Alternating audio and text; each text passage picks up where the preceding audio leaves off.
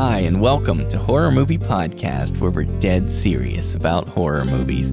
We usually produce a bi-weekly show that's released every other Friday, but for the month of October, to celebrate Halloween, we're bringing you a 5-part series featuring in-depth reviews and analysis of the entire Halloween franchise, Horror Movie Podcast style. So for episodes 27 through 31, you'll get a new podcast released every Friday in October, ending on Friday, October 31st, Halloween Day.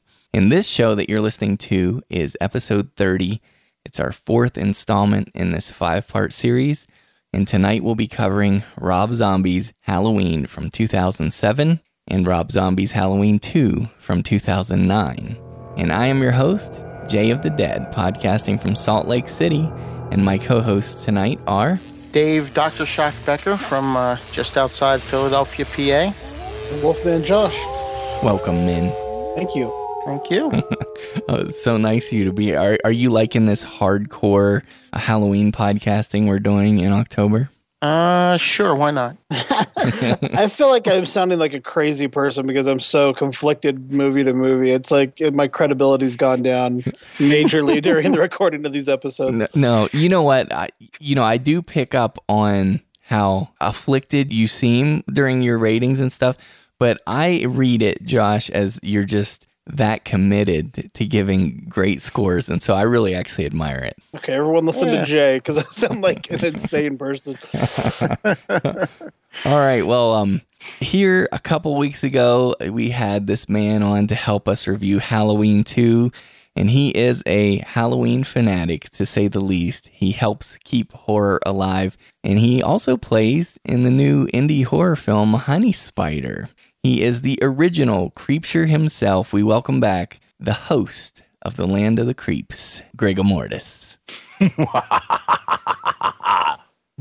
What's up, Jay? What's up, Doc, Wolfman? Welcome.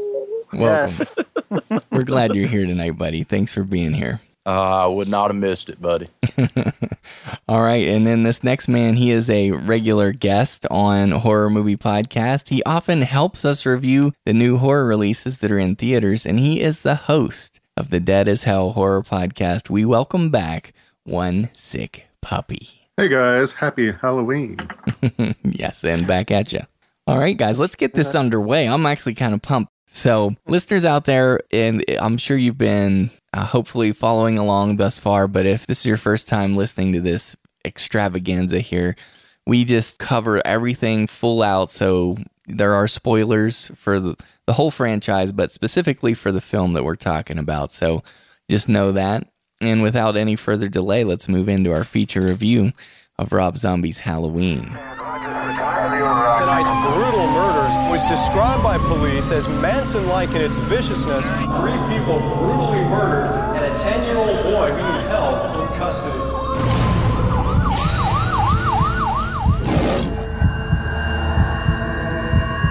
You haven't said a word for 15 years. This summer, Rob Zombie unleashes a unique vision of a legendary tale.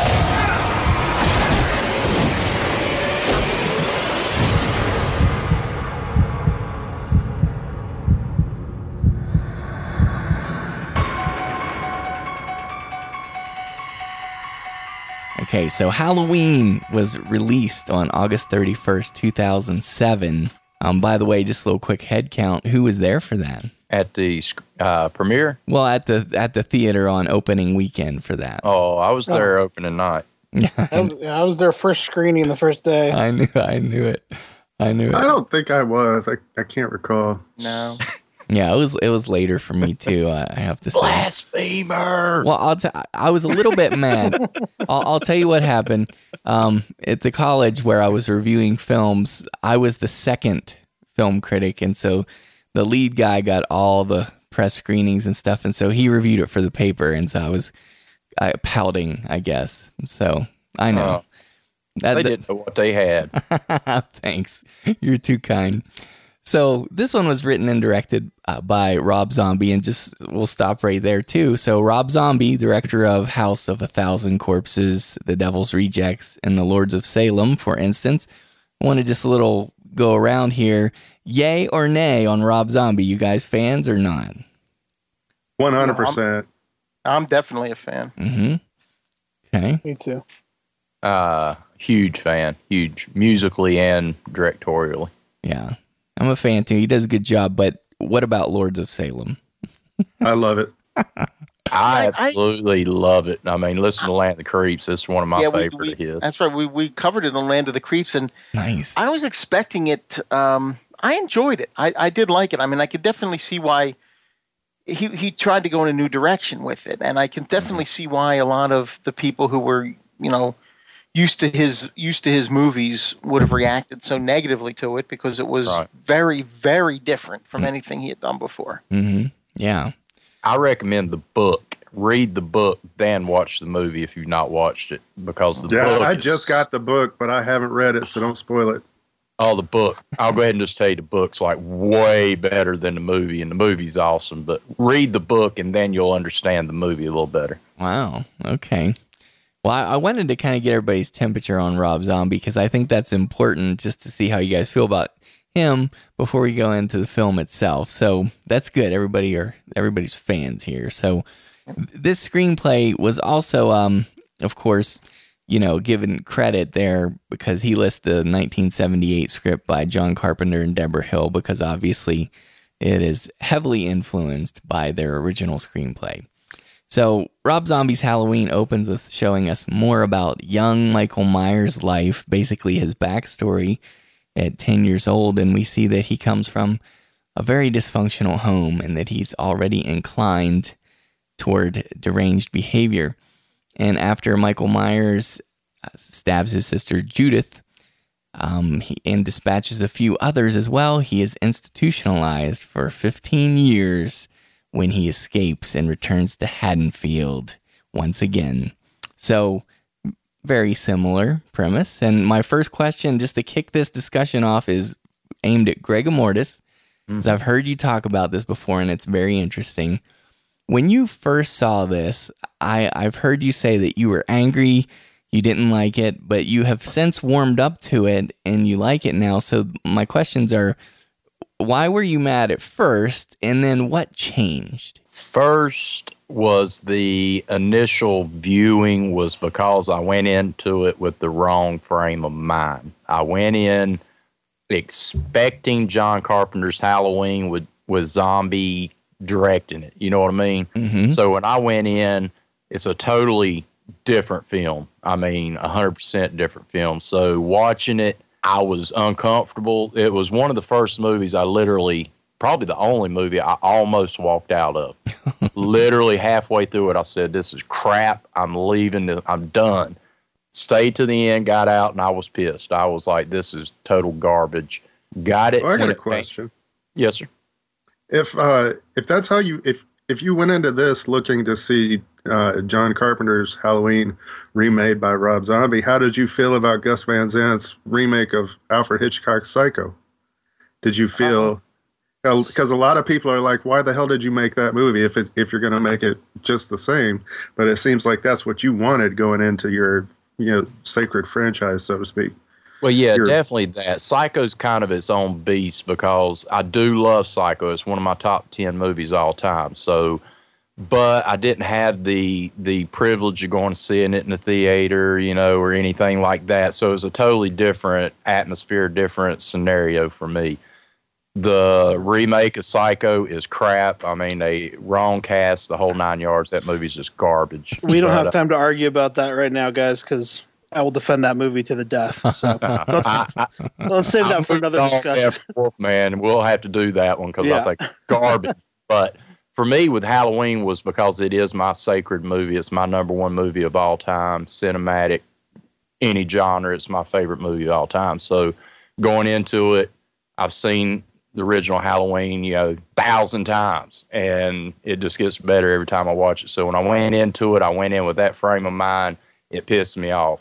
Now, when it released on DVD for the first time, of course, I went ahead and bit the bullet, bought the movie, watched it. I said, I'll give it a second chance. I bought it, watched it, and I said, well, it got a little better. And since I've probably watched it at least 10 times, probably more than that. and watched it just 2 nights ago, and it's growed on me. I don't know why, Jay, that it's done that, but it's one of those movies, first initial viewing, I literally was like, this is garbage. But now that I've watched it, got myself realizing this is not John Carpenter. This is a whole new reboot of the franchise. Okay, I look at it differently now, and I'll let you know later on what I think about it. But yeah, first initial, Jay, you nailed it. I've said it a million times. I thought it was pure garbage. Right, and I'm glad it was cool to hear you say reboot, because we're going to talk about that here shortly. But Wolfman Josh, you're in a similar boat because Halloween is your favorite film, that and The Thing. But how did you feel about it? What was your initial reaction? I was really upset that they were making it, mostly because and this is not going to be a popular opinion either, probably less popular than my Psycho opinion, but I'm not a huge fan of House of a Thousand Corpses. And so when I heard Rob Zombie was, touching my favorite film of all time in a place, and in the swimsuit area, I thought, okay, this is not good. And the thing is okay, like I am, as we've heard during the series, I am conflicted about the sequels. I like the whole series. I like 3. There's even things I like about 6. There are things I like about Resurrection. But I am conflicted about them. But what those didn't do that this one was going to do was try to touch the original film, because at least I always had that original. And so to me, to go back and try to remake the first one was a bigger deal than just doing another bad sequel. And so I was really worried. And I had never seen The Devil's Rejects because I disliked House of a Thousand Corpses. And someone said to me, no, you really need to watch The Devil's Rejects. You have no idea how gifted a filmmaker this guy is. And so I put that film in, and my mind was completely blown.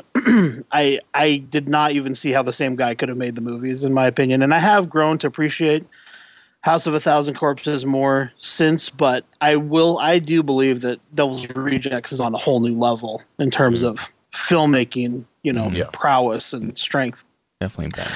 And so then this was like a week before the movie came out. Then all of a sudden I was the most excited I could be about seeing what he was going to do with this, because he had that 70s grindhouse thing down pat.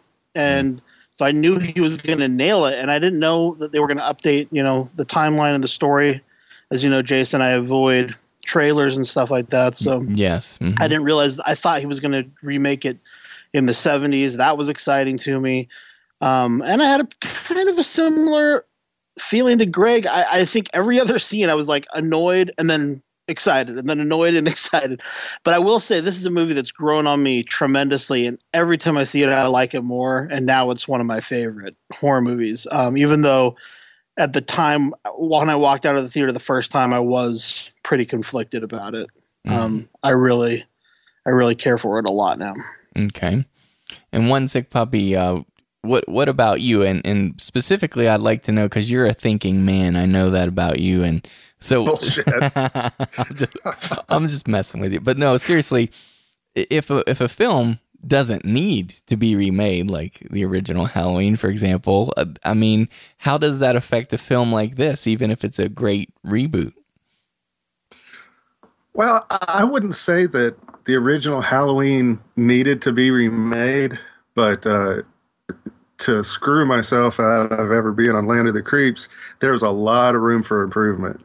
It wasn't a bad movie, but it's by no means the sacred cow that everybody holds it up to be. I personally find that, with everything new that Rob Zombie added, there's in almost every way, his version is better. And this is one of the rare instances where we actually got a good product from a reboot, as opposed to all this other crap that they normally try to spoon feed us at fast food pace. And I just, it's one of those things that are constantly going to divide people. People like Greg are going to say, it didn't need to be done. There's no way they could do any better. And there's people like me that are going to say, yeah, I don't really mind, and I like what I got better from Rob Zombie. So, just the fact that it generates the discussion in the community, that around this movie in particular seems to be fairly intelligent conversation. I think is worth the film that they used. Mm-hmm. Out of curiosity, Sick Puppy, what is your age group? You don't have to say your exact age, but are you in the 20, 30, 40, 50? Oh, I'm about to hit 40 this year. So. Okay, so you're same age as me. Okay, I was just curious. I mean, yeah. I know the modern Jay, I really believe this, and I think, Wolfman, you might agree with this. I know, and I've said this, the modern age has been fed the torture / porn horror kind of deal with the saws and, the blood, the guts, the gorier, the better kind of genres. So I've found in podcasting with different people that the modern audiences expect gore. So when they go back to watch a bloodless original Halloween, they seem to prefer a gorier Halloween. So I know what you're saying. I still say you're a blasphemer and you're dumb as hell. But with that said, I respect the Dumb as Hell podcast. That's not what it's called. That's it's dead as hell. It's dead as hell.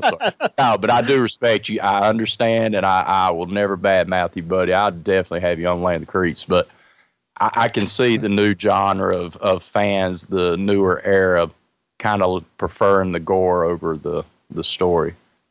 So with that, yeah, no, I don't hate you. I don't hate you, buddy.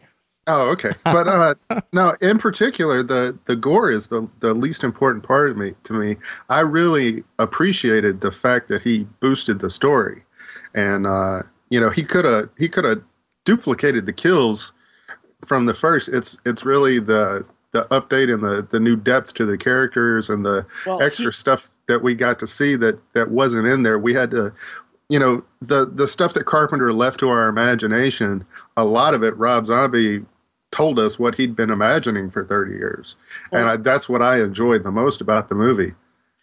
To me, it feels like Rob Zombie, Jay, as we've been talking about these movies, you've asked us to separate them in our minds so we can talk about them individually. Rob Zombie clearly didn't do that. I mean, I think people talk a lot about the backstory as being his major contribution to it. But I think one thing, and I guess this fits into backstory, but it's not, the first hour of the movie is all set in the past.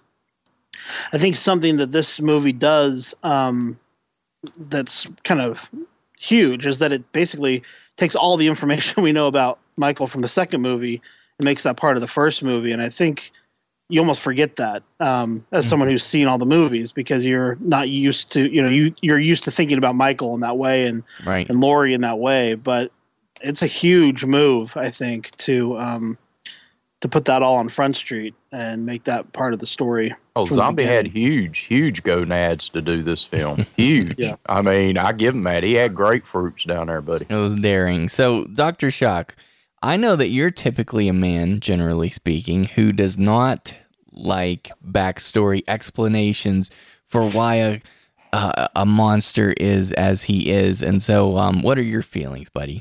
Well, okay, with this movie, it's interesting because that was one of the things that bothered me the most about it when I first saw it, was going so much into the backstory. Each time I've seen it afterwards, it's bothered me a little bit less because I see what Rob Zombie was going for doing it. Mm-hmm. There was something about the first one where, when Loomis was saying you look into his eyes and it's pure evil. Right. That you didn't know why. It just was. Maybe it was always. Maybe Michael Myers always was pure evil. Who knows? But there was something. There was something that I found. There was something strong to that. There was something that really gave the character, like this level of menace that you just like. Okay, this guy's just evil. He's just that's it, and we don't know why, but that's what he is. Well, Rob Zombie shows us why. He explains, or he gives us a backstory. He shows us, okay, here's his upbringing. Here's the people he's surrounded by, as a kid. So he gives a look into that. But again, it doesn't bother me now like it did the first time I saw it. Yeah, like the remake of Black Christmas. Mm-hmm. Because I don't think they did it well. I don't think they gave that character, that character in the original Black Christmas, when he's on the phone, he's just creepy with the things he's saying and what he's going after people. Yeah. In the later one, in the remake, they got to tell you, okay, well, here's why. Here he is with his family, blah, blah, blah, and it just didn't work. It really took something away from that movie. Yep. I don't know that in this Halloween, I don't think it does take it away now. I still kind of prefer the mystery and of not knowing, but I do see what Rob Zombie was going for, and I think in this version it actually worked. Well, I think if you're going to actually reboot something, and I think the effect of the backstory in Rob Zombie's movie really did this effectively, was, after all these movies, it's no longer this guy that nobody knows anything about in overalls, walking around killing people. It's Michael Myers. And he has become such an icon that Rob Zombie showed you where he came from and stripped all those years of celebrity away and made him human again, made him a person. And the creep factor was able to come back because it wasn't just, Michael's going to show up and not get killed and, he's the druids sent him and all this kind of crap. He stripped it all down. And by showing that backstory at the very beginning, you don't know what's coming. You don't know exactly what's going to happen like you did before. That's true. I mean, I'm a little bit of a divided mind. Like, on one hand, I think the backstory serves this well in that we see the kind of the legacy unfold of a total just psychopathic serial killer. And I think it works on that level. But for me, it's problematic, and I'm ultimately a critic of the backstory because I think it humanizes him way too much, which is kind of what you said. It humanizes him, and it puts him in a world of just common criminals and crazies, and he's not just this behemoth force of evil, because at what point does he become more than a man? Yeah. Well, I mean, he's not a force of evil in this movie. No. I think that's what I missed initially, because I wanted to see... I hated the performance of Dag when I first saw the movie. That was one of my, and I don't remember how to pronounce his last name, so I'm just saying Dag. But he was one of my biggest distractions from the film when I first saw it, because I just think this kid never gets to that place where you look in his eyes and you see pure evil. He seems damaged, and he seems messed up. But he also has these moments where he just seems like this sweet kid who has some psychological problems, but it's different than that feeling of like a black hole inside his eyes that, the original films kind of, lead to you to believe Michael is. And I think for me, yeah, I mean, Psycho, the remake of Psycho shows you what happens when you do an exact remake. It's good. I mean, leave it alone, Josh. Leave it alone. I'm just saying. I got your back, man. I got your back. I'm just saying every technical, part from the film stock to the lighting, all those things are actually improved upon in Van Sant's film, but the net value for 99% of the audience is not going to be better. It's going to be worse. And so there's nothing to be gained by doing that kind of a remake. Ultimately, I mean, I defend it because I think it was a great film experiment. It's almost good just because it gives us an example of that we can discuss it when we talk about remakes. What Rob Zombie does is he makes completely his own movie for the first half of the movie. And then he takes this classic, and in the second half, he does closer to that shot-for-shot remake. But he, what he's created that comes before that adds so much more to the second half. All this depth and an intrigue that, wouldn't have been there. But I think getting back to that idea of Michael being just a force of evil, I like that. I mean, I want to see a different version. If I'm watching a remake, give me something new.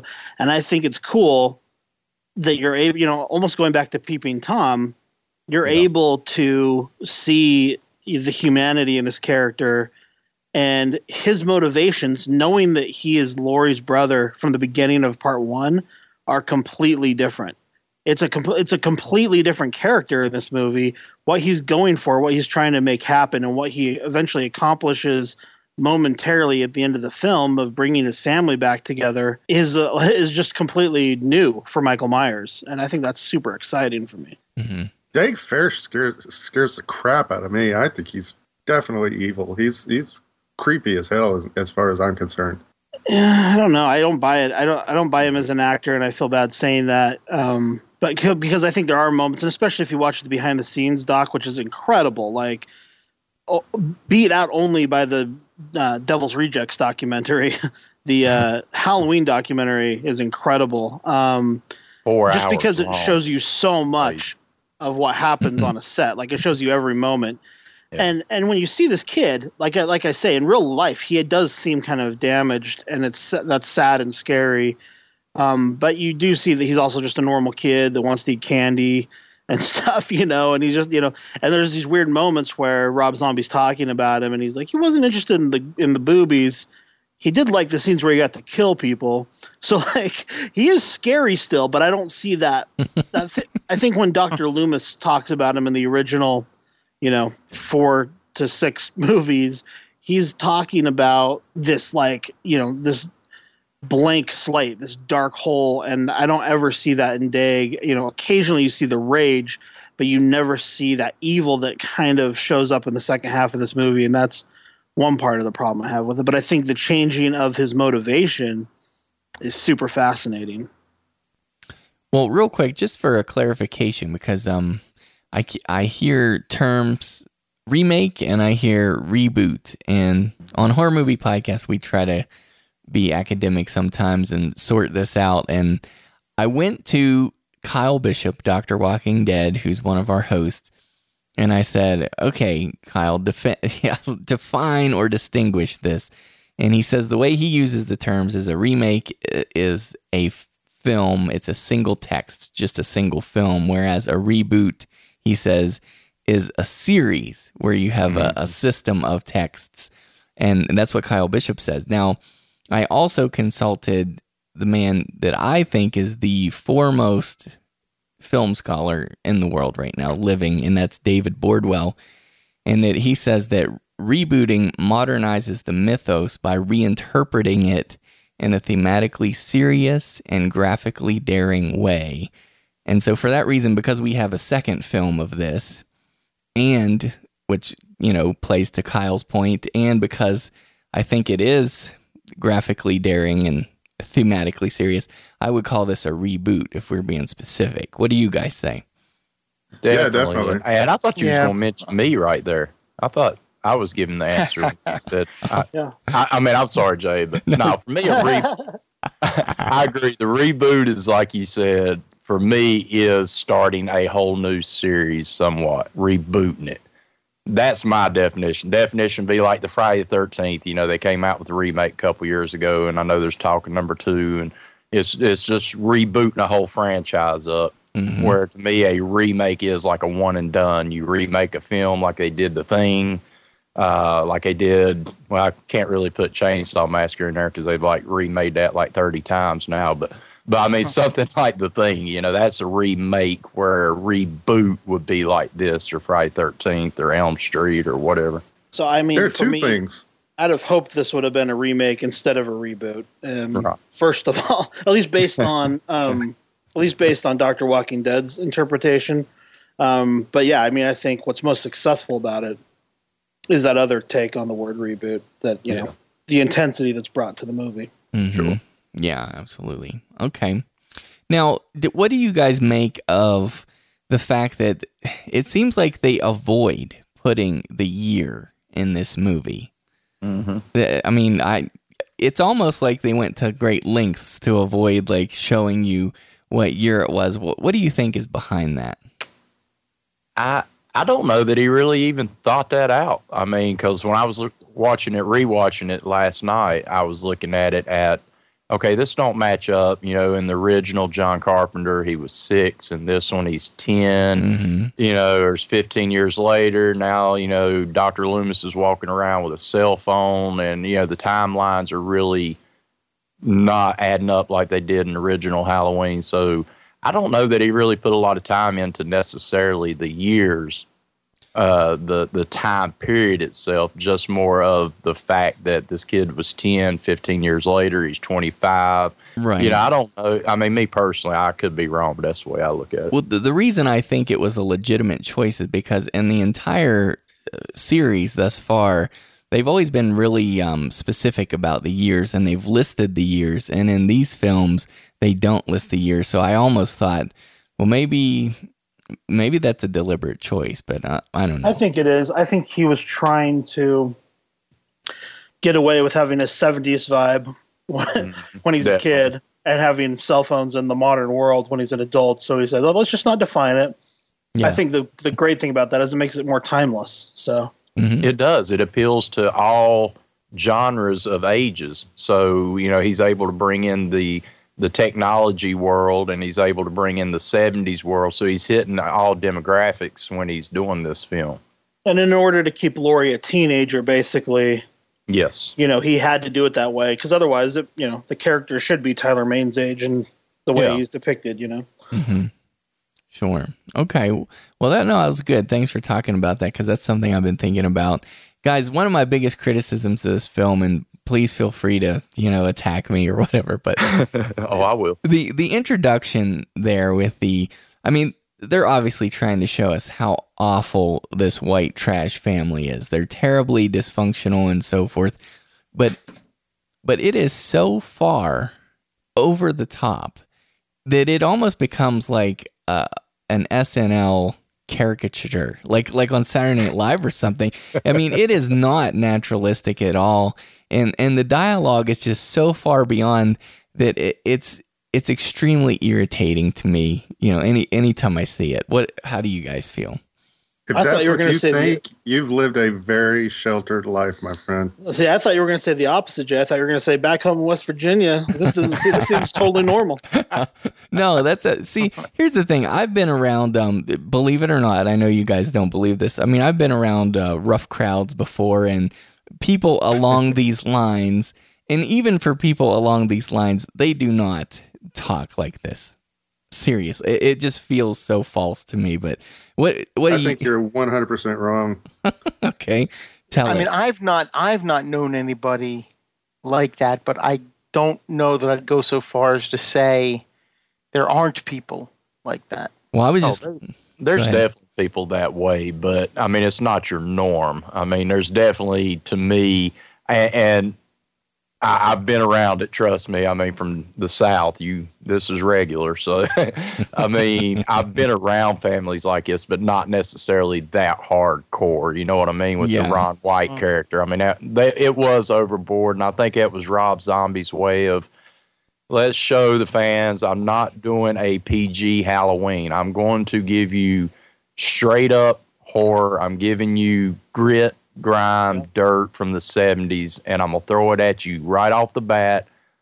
In the making of the film, he says that he started out with a certain style, which is more of a handheld, style, and then he goes into the Panaglide, the real smooth steady cam, and then he kind of brings it around. So, yeah, he was definitely, I think, going for the shock value at the beginning. This is not your PG Halloween. This is hardcore that you're fixing to get into, is the way I look at it. We've had some serial killers in real life, but nobody like Michael Myers. And so I think we're setting up something that's next level here, right? That's he has to come from an odd family in order to get to where he gets to. I agree, but let me ask you this, Wolfman, when you said that, I've always wondered this since I've watched this, is what do you prefer? What do you guys prefer? Do you prefer not knowing who Michael Myers was and he looked normal? He looked like he had a mom and dad that was a normal mom and dad, what little 2 seconds you saw him in the original? Or do you prefer him coming from white trash, hellions? I personally would prefer it to be like the original. I think it's a creepier element thinking this was a 6-year-old kid that looked like a normal family than rather having them growed up in a family like that. That goes back to what I was saying originally, that, we don't know. It seems like everything's normal. So what is it in Michael that snapped in that first movie? What is it that pushed him over the top or over the edge? I guess not over the top, over the edge. Well, we're also seeing, this is Rob Zombie's world. This feels like people in Devil's Rejects and stuff. Yes, so absolutely. Yes. Where he's saying, hey, this is my movie from the first scene. Yeah, he's saying this is me. He's leaving his mark on it, yeah. See, I think if you've ever, this is going to sound kind of funny, but I'm actually meaning it seriously. Okay. If you've ever watched Cops, you know that these people are real. I'm totally serious. If you read a Stephen King novel, You know, this is exactly the kind of dialogue and exactly the kind of situation that you would read in a Stephen King novel. But because it's on screen and Rob Zombie's Halloween, if somebody else had done this instead of Rob Zombie, there'd be a lot less discussion about the style and whatnot of this movie if somebody had made the same movie. But because it's this rocker with dreads and, you know, it's I don't know. I really think I was born in the South as well and raised there. And these people are 100% legit. I don't think it might be condensed into a shorter time period, but it's totally real. Well, just as an example, real quick, this is not a horror movie, but have you seen Winter's Bone? Yes. Because the characters in that film seem like the same kind of people as these, except they seem like genuine people that I could go to the Ozark Mountains and find those people and they actually exist. Whereas these just, like I say, I was looking for Kristen Wiig in this scene somewhere. Sure. But what were you going to say, Josh? I think to me the biggest thing is this is just grating. Like, it's just annoying and ear piercing and just like, ugh, stop. Like, but again, like, that can drive you crazy. So it was that screaming Lori that was just that little screech of Boo going, oh! But you know, the other thing is, I don't know. I just buy into I like what Greg says. Like, I think that other way is creepier, but I do buy into this version of the character. Mm-hmm. Yeah. Well, Josh said something interesting a minute ago about how, you know, this is the beginning of a serial killer. It's how he started. And I wondered if Rob Zombie was kind of riffing on that, because one of the most infamous serial killers, well, he's actually a mass murderer is what they called him, was Richard Kuklinski, the Iceman.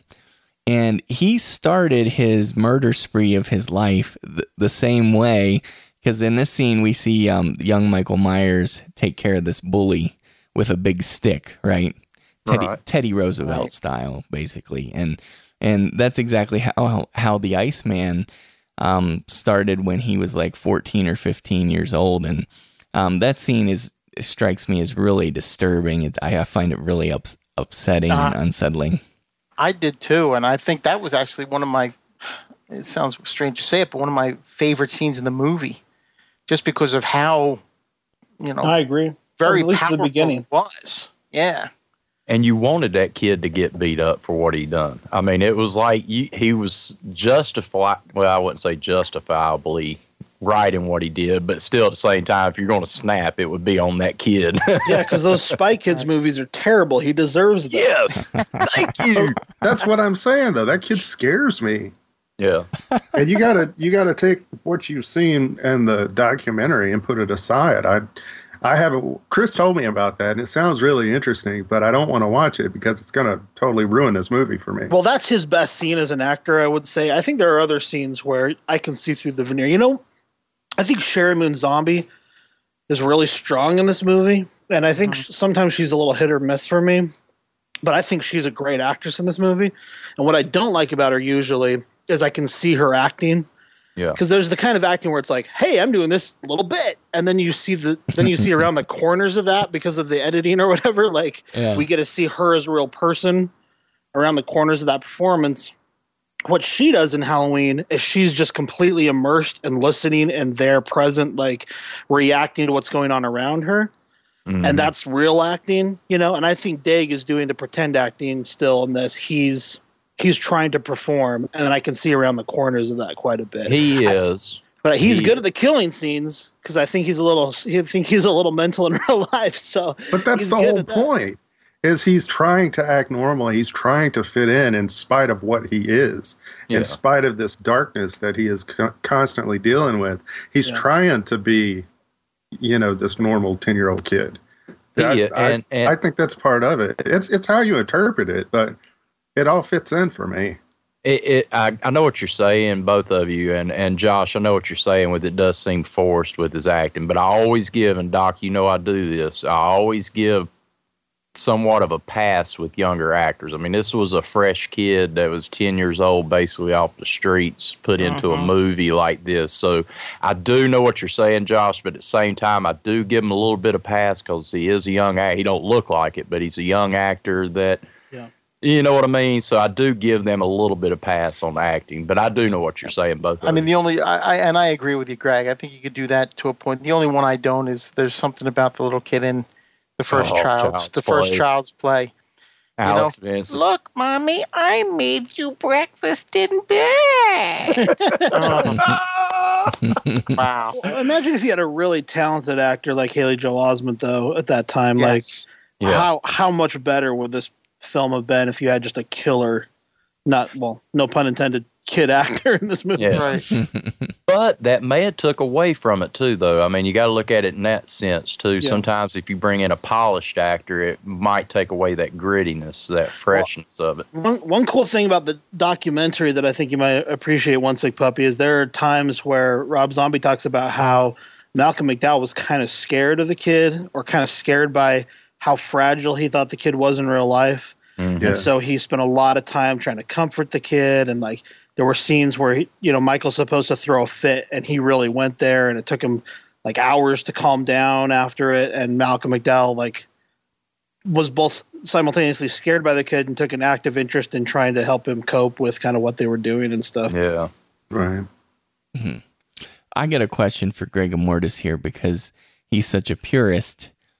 How much does it bother you that Judith doesn't die in her room? Is that a problem for you? Well, I mean, technically she did somewhat, even though she crawled the hallway. But for me, I would say it don't bother me as bad as you might think. But at the same time, I do prefer, even though she was slutty because obviously she'd had the quickest sex in cinema history and that kind of deal. But in this one, it's drawn out more, and you're like, now Hannah Hall, who played Judith in this one, now you could tell this girl, they were straight up calling her a whore. She was slutty as hell. So with that, but it didn't bother me as bad. I did prefer the original kind of, sitting up there being all prim and proper, and then whack, whack, whack, and dead. Yeah. Where this one, you were like, okay, she's slutty, she's this, she's that, but she's not the only one having sex there. Well, no. Slutty.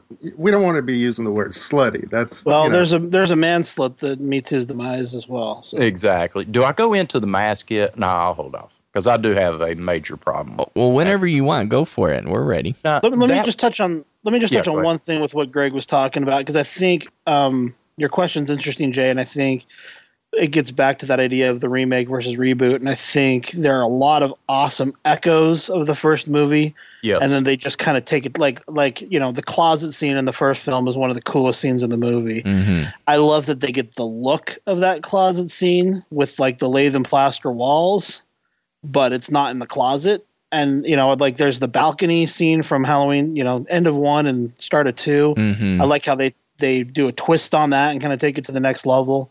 All those little echoes of the first film are really fun, I think, as a fan, to see like, oh, that's cool. He winked at us and gave us something a little bit new at the same time. Yeah, I totally agree. Yeah, definitely, and even the stab in the chest with Bob. Yes. Mm-hmm. Which is in the fans, it is virtually impossible in the original or this one that scene would ever pull out to where he could stab that butcher knife through his chest into a wall and hold him up. Impossible, but still cinema movie making. Movie magic. Movie magic. You take a 4-inch blade, 8-inch blade, whatever, and you're going through a human's chest through a wall, holding them up. Nah, not going to happen. But anyway, it does look good on screen, though. Yeah, it does. Yes.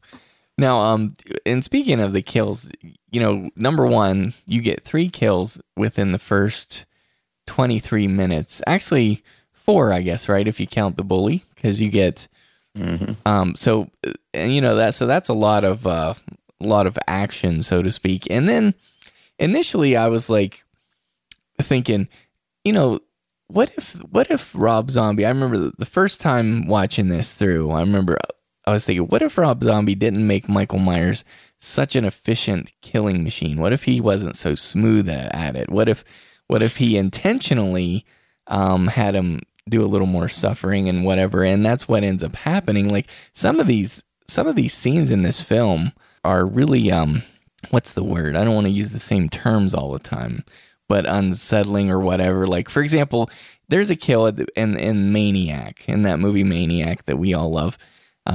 It's like a strangulation kill. It's toward the beginning, and it's really awkward, and it doesn't go very well, and it looks like it's really hard to do, and he finally gets her, but it's like, that's one of the most disturbing kills that I've seen, just because it seems so real.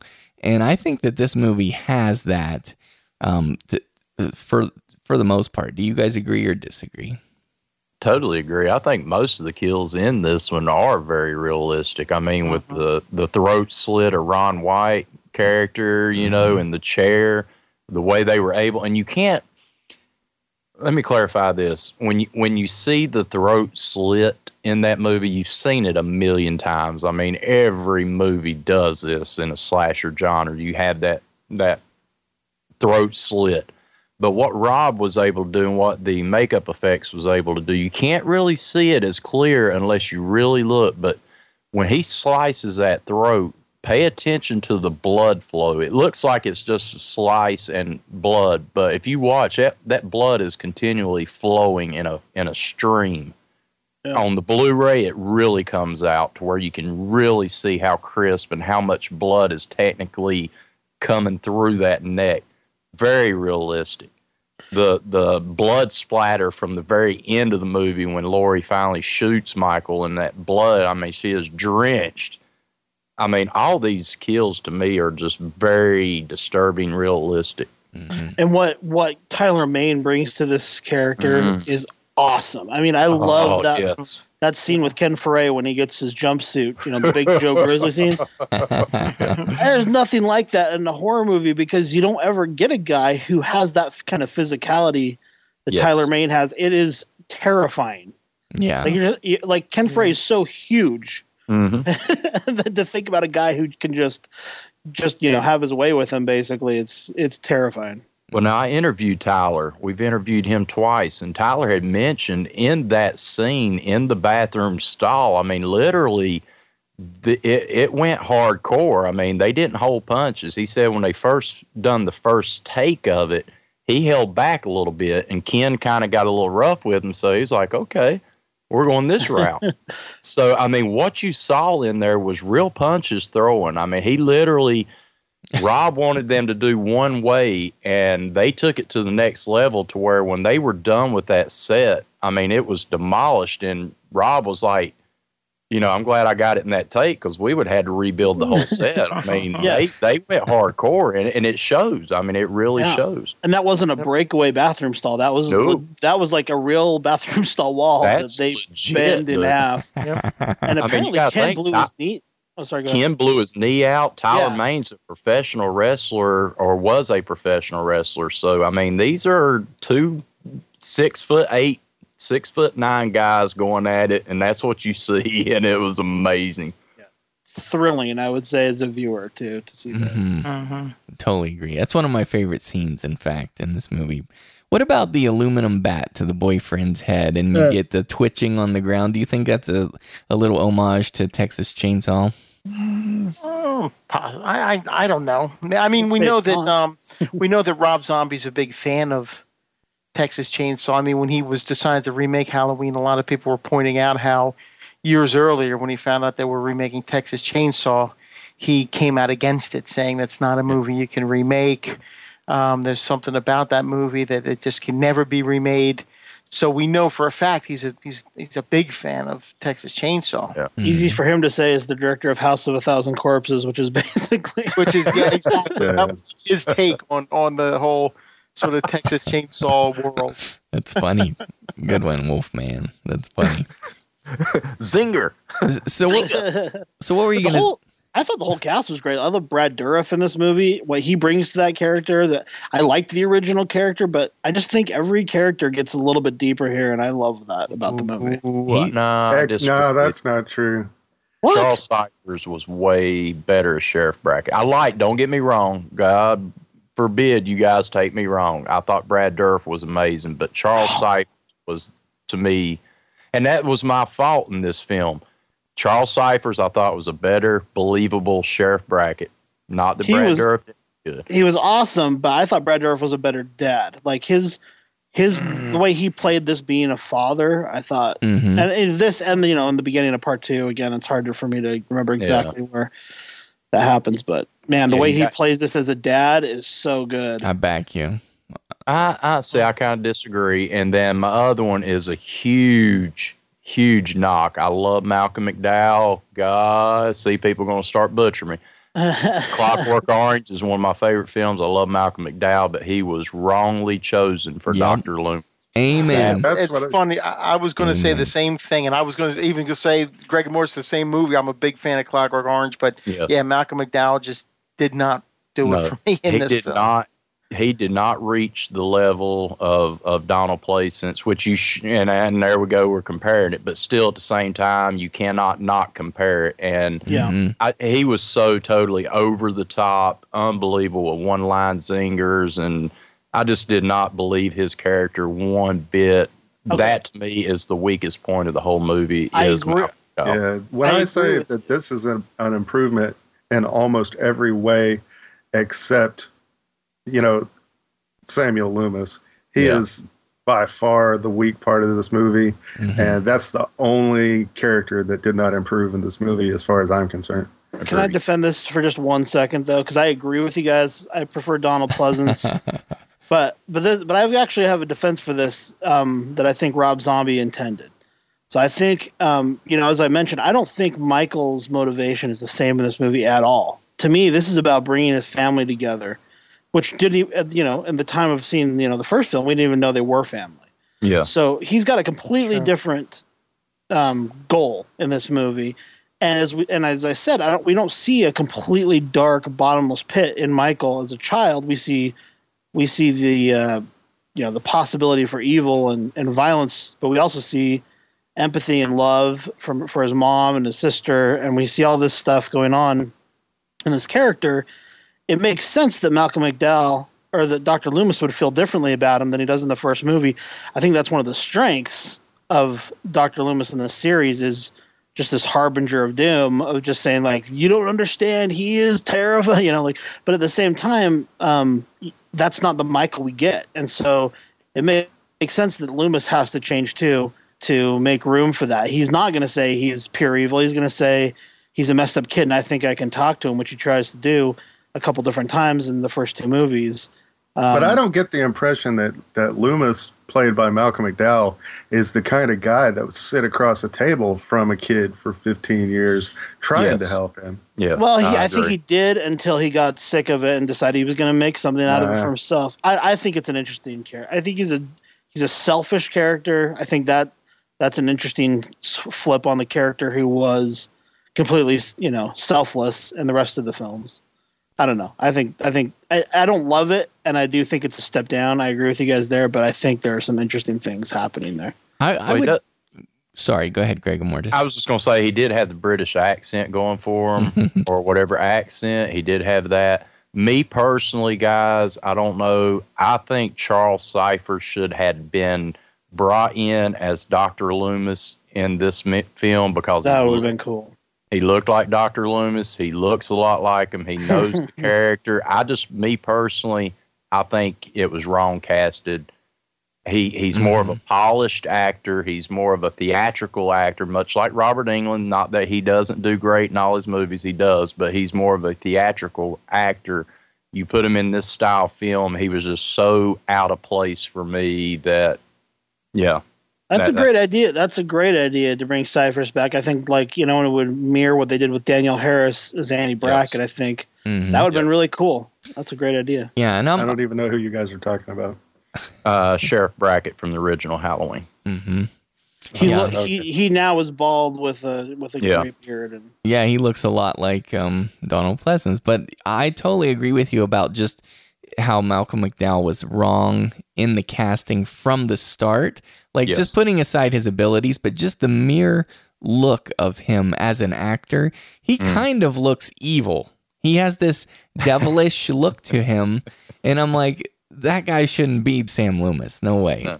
So, But Rob Zombie's got to take part of the weight on that too, because the character Yes. wasn't written right. Agreed. That's the weak spot in the script as well as the actual execution of it. He didn't write Loomis very well at all. Well, he had never seen Pleasance, so he was taking what was on the page and doing his own role. He didn't watch. Yeah, he But intentionally Malcolm didn't watch the McDowell other has movies. got the skills. If he had been given something better to work with, I think, he could have done the part. But it comes down to what's on the page. I mean, he didn't ad-lib 90% of his role. It's got to come down to Rob Zombie. And I agree. And to me, I feel like maybe that Zombie, where Donald Places was as much about Michael Myers, you know what I mean? I mean, like Michael Myers is Halloween.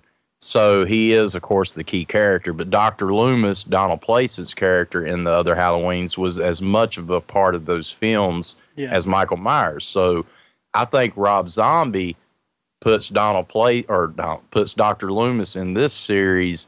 He's more of a background character to me than he is up front. I mean, this is all about Michael Myers in this one. This is all about the family, and it's really like, and Dr. Loomis. It's not that it's Dr. Loomis, Michael Myers. It's kind of Michael Myers' family. Oh yeah, and we got Dr. Loomis as the doctor over here. He's Well, not I never saw Donald Pleasance as really a. It sounds wrong when I say it, but as a key character, he was more of a town crier to me, and he's just going around just trying to wake everybody up to what's about to happen, and what's going on. There was no depth or elaboration to him any more than there was Michael Myers or pretty much anybody else in John Carpenter's movie. But this is one point where the backstory kind of fell short in Rob Zombie's, is they tried to make him more of a full-bodied character, and he just made all the wrong choices. Mm-hmm. Okay. Yeah. Dee Wallace was awesome. Yes. What happened? Did I just totally derail something? No. No, we were just being random because we like Dee Wallace. I've loved her ever since Cujo. I wanted to bang her when she was in E.T. Well, we've told before on here, probably in this same That's some extravaganza. serious mommy issues there. Sick puppy. Yeah, maybe. They don't call him one sick puppy for nothing. That's the truth. That's my doctor. Okay, Greg Mortis. Now you wanted to talk about the masks. Let's get into this mask situation. Go for it. What I was going to reference to was the biggest fault I had, or not the biggest, Dr. Loomis is the biggest, Malcolm McDowell, but one of the faults I had in this one was the whole way they revealed the mask at the beginning of this film. The way that, the boyfriend of Judith just pops this mask out and he's wanting to have sex with the mask. I said this when I first watched the movie in the theater and come out, and I say it today. It was almost, to me, blaspheming. Here's young Michael putting on the Michael Myers mask and standing there. It looked to me, guys, butcher me if you want, so stupid and out of place with this little kid with this big mask on. I know they're set in the background because when he comes back and 15 years later, he digs it up and it's all dirty looking and that. But I just totally hated that when he put that mask on. I was like, why did you do that, Rob? Let him put on the clown mask. Let him put on a pantyhose. I don't care what you do. Don't put on the mask yet. You could have buried it. If there's not some kind of worn it. If there's not some kind of instant attraction to him, then it doesn't really make sense that he's going to wear the same mask for 30 years, though. I mean, if he just saw it and stuck it in a drawer somewhere, then he could have worn any mask. You could have been changing them in and out. But there was something about that made, he wanted to put it on right then, whether it was out of place or not. It was part of him. He needed to have it with him. It was part of him, and we learned that he did like masks. I mean, even through all the 15 years of sanitarium and that, he wanted that face hid. But for me, it's no different than in the original when he goes into a store and grabs a mask off the shelf. People criticize this. They're like, dude, it was totally, why would he go to a freaking hardware store and steal this mask out of nowhere. Well, same sense. Where did this mask come from? Why is it this mask? You know, people need to look at it that way. They want to criticize the first one for it just being a random mask. Well, this was just a random mask that this kid had. It makes no sense. Why the attraction to this one mask? I don't know. It almost seems like he wouldn't want anything to do with that mask, too, based on his killer instincts. Well, this is even more controversial, perhaps, but honestly, you guys, maybe I shouldn't even say this. I'm going to get killed for this, but in this movie, I loved those other masks he made while he was in that.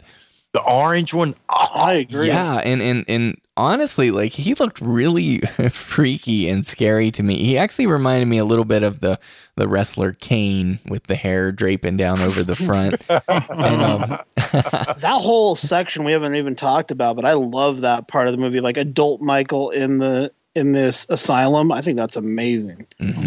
Agreed, 100%. So I wouldn't have had a problem if maybe he wore some of those masks a little bit more during his rampage, and then, you know, donned the famous white mask later. But yeah, but you knew he had to have that mask. I mean, you can't do Halloween without that style mask. Couldn't he have just gone home to the location and found that still sitting there from the night of the murder? Like, that could have been cool, just having it still like a remnant of that night sitting in the house on the floor or something. No, but see, it was important to him. That's why he hid it. It was, you know. But now let me ask you this. Now, I'm really stretching, Doc. You're going to like this because you know I stretch stuff. Now, why in the world, or how would he be able to still have this mask there? How would he still have a butcher knife there? When did he have time to bury this? He was outside. He didn't have time to dig up boards in the floor. I mean, this 10-year-old kid would not have known how to break planks apart and put them back down. Would the police not have searched the house for a weapon? Would he have not? So there's a lot of that totally makes sense, though. No, I mean, it does. He's been living in this murder weapon. No, you got to think outside the box, man. I'm not thinking out of the box. No, see, you're expecting the filmmaker to do all the work for you. You got to think about these things yourself. This kid is. Tell it. Be a whole backstory. One sick puppy. Tell it. The kid lives in this house, and if there's a little hiding place or something like that, he'd be aware of it. We've seen this stuff, countless times in other movies where, a kid hides a little cigar box with his favorite toys or whatever in it, or, stuff like that. Amelie. And after he killed his family, he sat outside and waited for his mother to come home from work. And that's how everything was discovered. It wasn't like somebody called 911. He had plenty of time. But would the police have not found the butcher knife that he stabbed Judas 17 times or whatever it was? They would have searched that house through and through and found that butcher knife. It's possible that they could not have found it. Mm-hmm. It's possible. Okay. Yeah. Okay. You make a good point. You do. You make a good point. Jackass. I see Sean ain't on here. I can't say jackass, so I'm going to call you Jackass. I like you, sick puppy. I like you, buddy. I like having somebody to argue with, man. I'm doing this in a good way. I know you usually battle with Haddonfield Hatchet that way. Huh? Yeah. Sick puppy, you're my Haddonfield Hatchet tonight, jackass. That's not the fight you want to be in. I don't know what that means, but that's fine. It's honestly a good thing. So what about this, you guys? One of my favorite scenes, one of the things that creeps me out in this is when the nurse goes in to sit with Michael and he grabs that fork and just, I mean, and what's amazing about that is what follows is, as soon as his mom finds out about it or whatever, it's a really good dramatic story beat because you can see in her face, and I think this is what Josh is speaking to, her performance is really good, that she realized that he wasn't getting out of there. He wasn't going to recover. He wasn't going to come home. And she's watching that sad footage. And man, I mean, that's a heavy, heavy moment in this film. And beautifully shot. Yes. Yeah, so that's tremendous. Now, do you guys, because Tyler Mane is so gigantic when we see him in the asylum, Do you guys kind of wish that Dag Faerch had been a larger person, like a bigger kid? Do you think they should have cast someone different? Because is it a weird transition for you to go from, Dag's size to this Tyler Mane giant? No, not at all. Okay. I mean, he was a big kid. Yeah, he was a big kid, 10 years old. Okay. And it even makes sense if there's, something hormonally out of order with him, then, he could have gained that size. And Absolutely. that could be a possible cause of at least a portion of his psychosis. Nice. I like that. What about this? The fact that Michael Myers doesn't speak for nearly 15 years, they say. I feel like, yes, number one, that's right, because, he doesn't talk in the original film, so he's not a big talker, not a conversationalist, and so forth. But the thing is, because of that backstory at the beginning that bugs me so much, they kind of have to backpedal on that in order to get him to stop talking. And the other thing is, you would think that if he doesn't really speak for 15 years, that his voice wouldn't work anymore. But you still just hear because his he voice. doesn't speak to somebody doesn't mean he doesn't make a noise ever in those entire 15 years. True. It just means he doesn't talk to his therapist or his caretakers. But the noises bug me a little bit. The grunts and stuff. I like a silent Michael Myers personally. Do you guys have a feeling on that or not? I don't think it's that big a deal. I do. I prefer the original Michael Myers. I do, but that's not to say that it's not to say that it doesn't work in this film. Mm-hmm. I think for this character in this movie, I think it works. Which do I prefer? Yes, I prefer the original, but I still think it kind of works in this film. See, I just think that's nitpicking. How did you like his hairstyle in this film? Was that good to you? Yeah. No, I know what you're saying, and both of you. I mean, I totally. It's just, it gets to a point where you just got to just watch the damn movie. Well, that's true, but see, Michael Myers is such an iconic character. He has become a lot. I mean, Gregor Mortis is a good example. He has become such an important part of some people's lives and the character that he is. I mean, the fact that, because to me, he's a juggernaut and he's just this pure evil. I mean, that's my idea of him. And so the backstory bugs me. The grunting bugs me a little. I love Tyler Mane. I love having a giant as him. Yes. But some of these little details, that's why they stand out, I guess. Yeah, definitely. I mean, for me, when you put a 6-foot guy playing Michael Myers as you do in the original to a 6'9" menacing, like you said, juggernaut, naturally he looks a lot creepier, more intimidating as Tyler Mane, and I love that. Don't get me wrong. To me, I've said this, it's a little bit scarier for me to have a 6-foot guy that's able to do all this superhuman stuff compared to a 6'9". Now, keep this in mind. I preferred the original Michael Myers because he wasn't about being a juggernaut. He was about stealth. He was in the background. He was in the shadows, where this one, he's out forefront. He is a man on a mission, a beast, and it's scary as hell. I mean, Rob nailed that. It is scary, but the original being in the shadows to me is scarier, because it is creepy. It's like he's in the dark, and all of a sudden that way they lit it, very backlit, and then you barely see him, then bam, he's there. That I would just say Nick Castle is the perfect Michael Myers for the film he's in, and I think Tyler Mane is the perfect Michael Myers for the film he's in. Yes. Very diplomatic of you, Wolfman. Yes. but I'm being honest too. I'm not just I don't know these guys. I don't have anything to gain by saying that. No, I'm messing. Well, okay, here. How about this, you guys? This is one of the most brilliant aspects of this film. I think there is a stroke of genius in this, and that is the Danny Trejo character. Mm-hmm. He develops this fondness for Michael, and we see that from the beginning he tries to kind of counsel him and take him under his wing. I mean, Danny Trejo's character has served some time, blah, blah, blah. And over the years, I mean, when we see this new worker, once Michael's an adult and this new worker comes in, is touching his mask and, he's scolding him and stuff. So obviously it would make sense that this Trejo character would have gotten on Michael's good side, that, you know, he would have some sort of relationship. But no, when it comes down to it, he doesn't care about him either. And he takes him out ruthlessly. And I think that is as a master stroke on this character development. Yeah, it shows. Well, you say he's a force of evil. Mm-hmm. Yes. Yeah. Yes.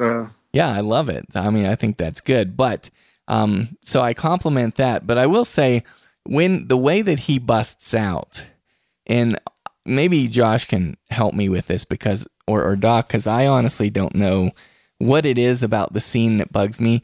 But the way that he busts out, you know, with the guards, it's like they filmed it like it was a scene out of The Bourne Identity. It plays like an action movie instead of a horror movie.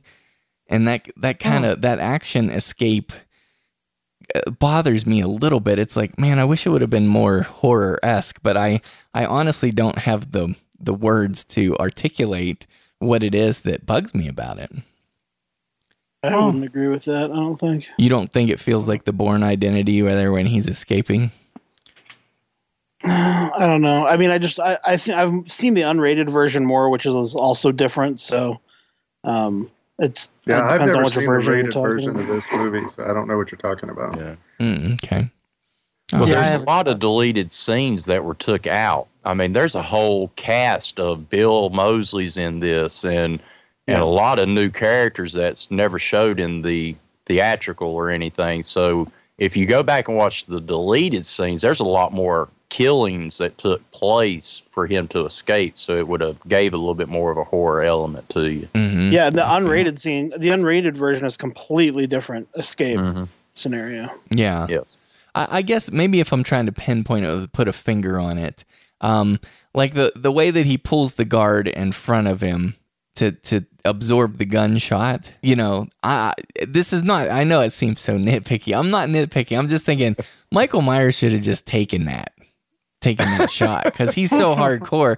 You know, I don't know. Shoot me 20 times. I don't give a damn. Yeah, but I could, you know, it's funny. I'm thinking of a scene from Wishmaster where he's there with this woman and you know, he's like, okay, he grants her a wish.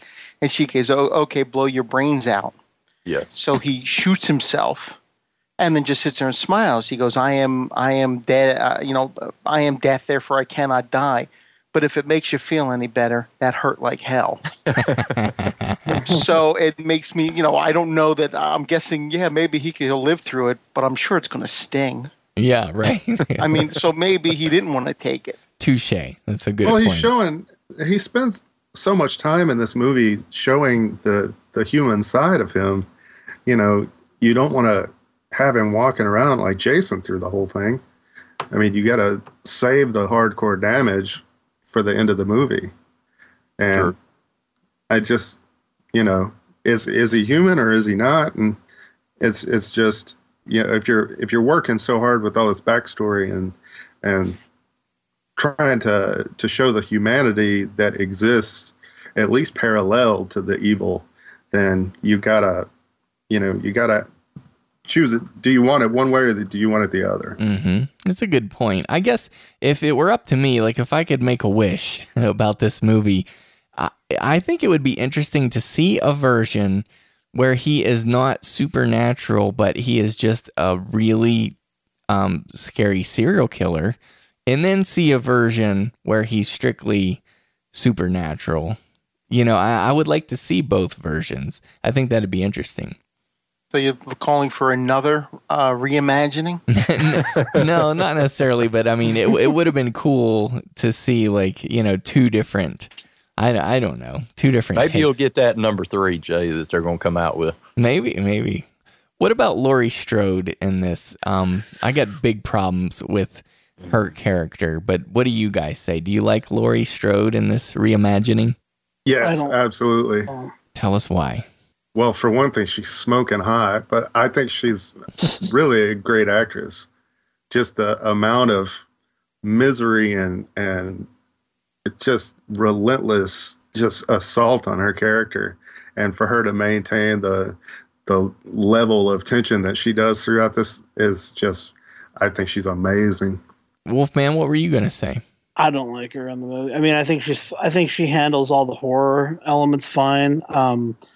But I think with the same criticisms you guys were saying about Loomis, I think where Zombie tried to change her character, which I don't fault him for, I just personally don't like this take on the character very much. Now, I do agree that, you know, there wasn't a ton for Jamie Lee Curtis to do in the first film, and it makes sense to give her more personality and more depth. Mm-hmm. But at the same time, I don't feel like it makes sense for what I want this character to be, I guess.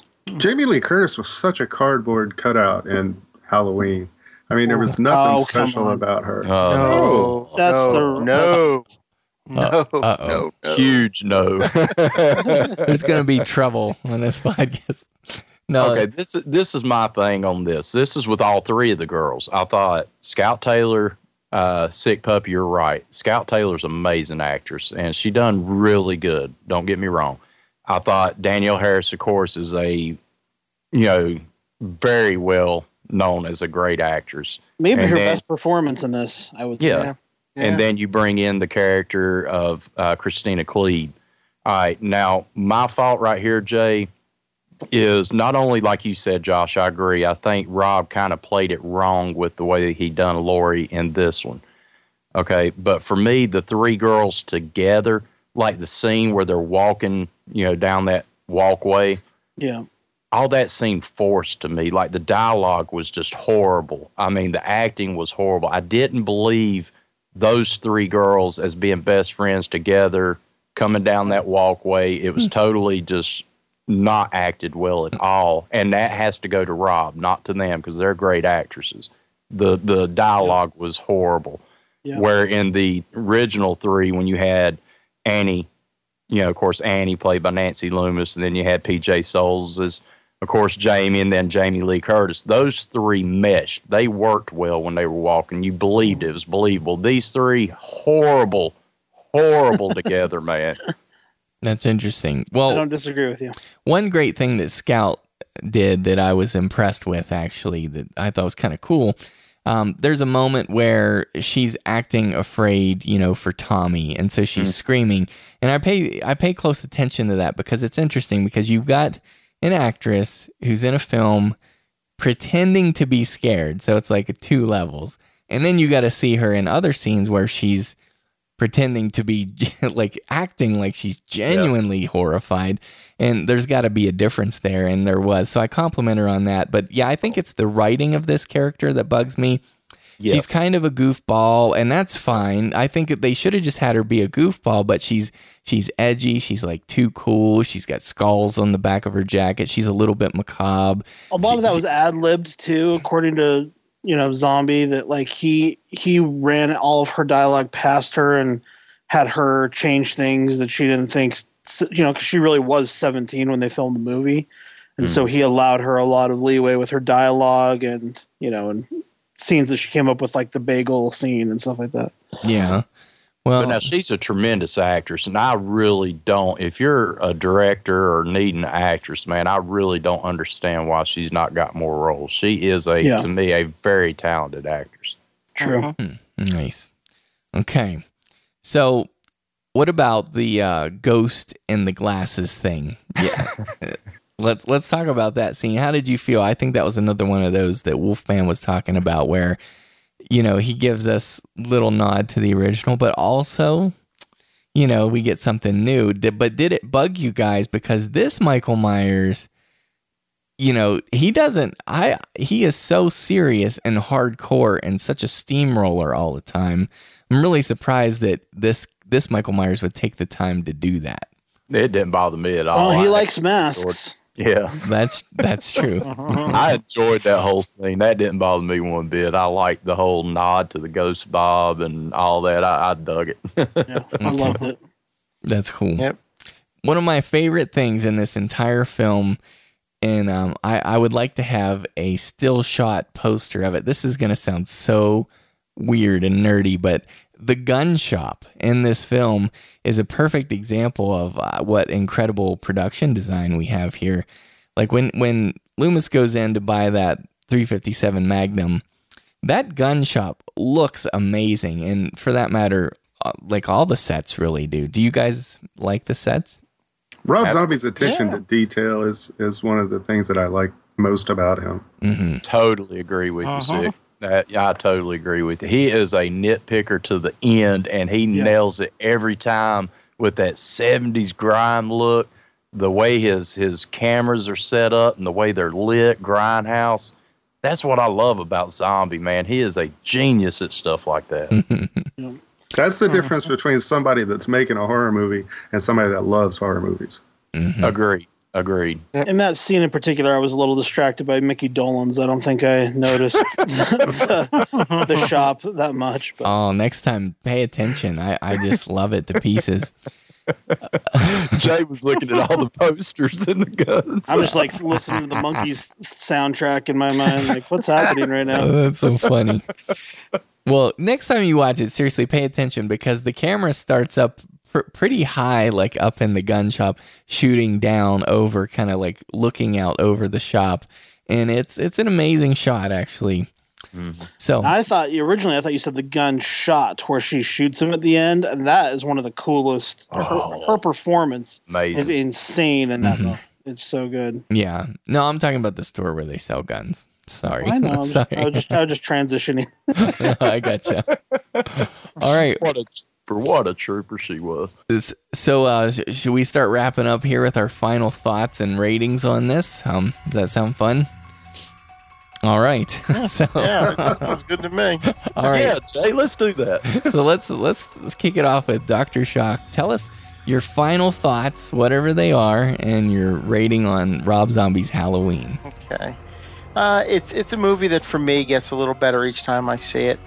I start to forgive some of what bothered me initially about it, and it seems like after hearing Greg, although he's come around, I always enjoyed the movie. I guess Greg didn't, but it seems to be one that grows on you. And I liked it. I would give it probably a 7.5. I did have a problem with Malcolm McDowell. That was probably for me the biggest issue that I had with the movie, other than the backstory initially. But that's not I'm warming up to that a little bit now. But Malcolm McDowell still just doesn't work for me. So yeah, I'm going to say 7.5. I think it's one that's I would say it's worth owning. I'd say it's worth having in the collection. Mm-hmm. Okay, 7.5. Buy it. All right, Dr. Shock, thank you. And what do you say, One Sick Puppy? I say the only thing that keeps this movie from being a 10 is Malcolm McDowell, and you really got to have it. Okay. So, is it a 9.5 then, or? No, I'm not doing the 0.5s. I'm just going with the 9. Okay. And it would be a 10 if it weren't for him. And Jamie Lee Curtis can't act her way out of a paper bag. I'll kill you. I will kill you. He's looking for a fight, son. You're looking for a fight. I can't even. Where that's coming from, I wouldn't even know. He's looking for a fight. That's all. That's funny. We love you, One Sick Puppy. So you say it's a 9 and then buy it, right? Absolutely. Okay. Yeah. I gotcha. All right. For me, this film is, I like it because it's gritty, dirty, ruthless, hardcore, scary. And I love a giant Michael Myers. I don't love the backstory. I especially don't love that, Saturday Night Live skit at the beginning. But other than that, I think this is a worthy reboot, and I think it does honor to the original, which is really what more could we ask, right? You don't want to disrespect the original film. So it's a 7 out of 10 for me, and I say buy it. What do you say, Wolfman? I could echo a lot of what's been said. I think it's a great way to reboot a film. I do have problems with it. I love the backstory. I love adult Michael in the asylum. I love the intensity. I love the Tyler Mane in this character. My biggest problems are the performances of Malcolm McDowell, Daeg Faerch, and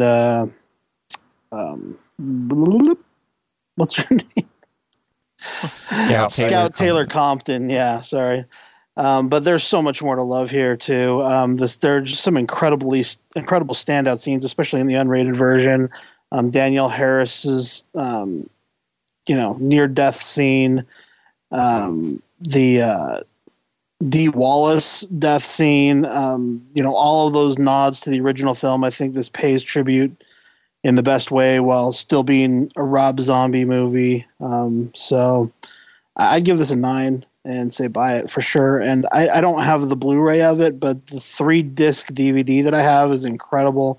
It's got a 3rd disc that's just a 3-hour documentary of the making of the film, which is one of the most complete making of documentaries I've ever seen. Again, other than The Devil's Rejects, which is better, but a great version that has both the unrated and the theatrical versions of the film. Nice. Okay, so 9 out of 10. Buy it. Okay, and Greg Mortis, take us home. What do you say? All righty. I know I have bad-mouthed a lot of this movie, fans, and you're going to be shocked with my rating, but really, honestly, I'm a huge fan of Rob Zombie, huge fan of Tyler Mane and the Michael Myers character. I'm with you, Sick Puppy. Malcolm McDowell definitely hurt this film for me. But with that said, Doc, you know my ratings, man, and you know I love the Halloween series, and the Danielle Harris Wolfman that you was talking about, that whole up to almost a death scene was stellar. And I mean, she was literally sick with the flu during this, and she pulled that off dramatically. But for me, and this is for Sick Puppy, Jamie Lee Curtis couldn't only just act herself out of the bag, she created the bag. So bam. Whatever. But anyway, full of crap. Oh God, boo. Look at her IMDb and look at the crap movies she's been in. I don't know. Let's see, The Fog, Terror Train, Prom Night. I mean, you want me to keep going on? I mean, dude, she's an icon. Trading Places. Yeah, she's an icon. Fish Called Wanda. True Lies. H2O, yeah, True Lies. Fish Called Wanda is probably her best movie. Trading Places would be second. Everything else she's done is just crap. Okay, moving on. No, Cut his mic. Yeah, cut his mic. You liked her in Freaky Friday, though, right? No. I'm just messing. Christmas with the Cranks? Come on. If she hadn't have been in Halloween, you guys wouldn't give a shit who she was. She's getting Halloween H2O too, so. Yeah. That's true. Nah, I mean, overall, though, I really do. I thought the backstory was great to an extent. I thought they dragged it a little too far. They could have cut 20 minutes of that out for me, would have been fine, but I still, whatever. But I do love Rob Zombie's vision. I do love this movie. Especially like Doc, every time I watch it, it does get a little bit better. I've rated this one before. I'm sticking with it again. This is a 9 out of 10 for me. A really great film that I think you should own on Blu-ray. Definitely, if you got the 3-disc set, I own it. 2 different versions. The unrated, if you've never watched the unrated, you need to watch that unrated version. Yeah. It's a stellar film. It's definitely a really great start to a reboot of a franchise. Nice. 9 out of 10 buy it. I just noticed I'm the lowest rating on here. I can't believe that. I don't know why, because I really like it. So I a 7's a really good rating for me though. And I said buy it, but little PS here I see on Jamie Lee Curtis's IMDb. I'm sure you guys, you big Halloween fans, all knew this already, but I don't think we mentioned it when we reviewed Halloween 3 Season of the Witch. She was the curfew announcer and telephone operator. She was the voice of those. I didn't even know that. In that movie. Yeah, and if she had been a good actress, you would have realized that. Oh, brother. Okay. So anyways, I know that Greg Mortis has got to get going, but we're sure grateful that he was able to jump on here with us again for Halloween. And Greg, could you just give us all your plugs, including your movie that you're in, before you run?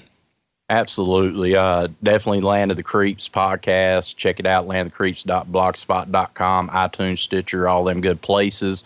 Facebook, Greg Morgan, Twitter, my YouTube channel. The movie it's a very small role in. I am a red-faced devil in it that gets to scare the crap out of the main actress, Maria Dallas Brown.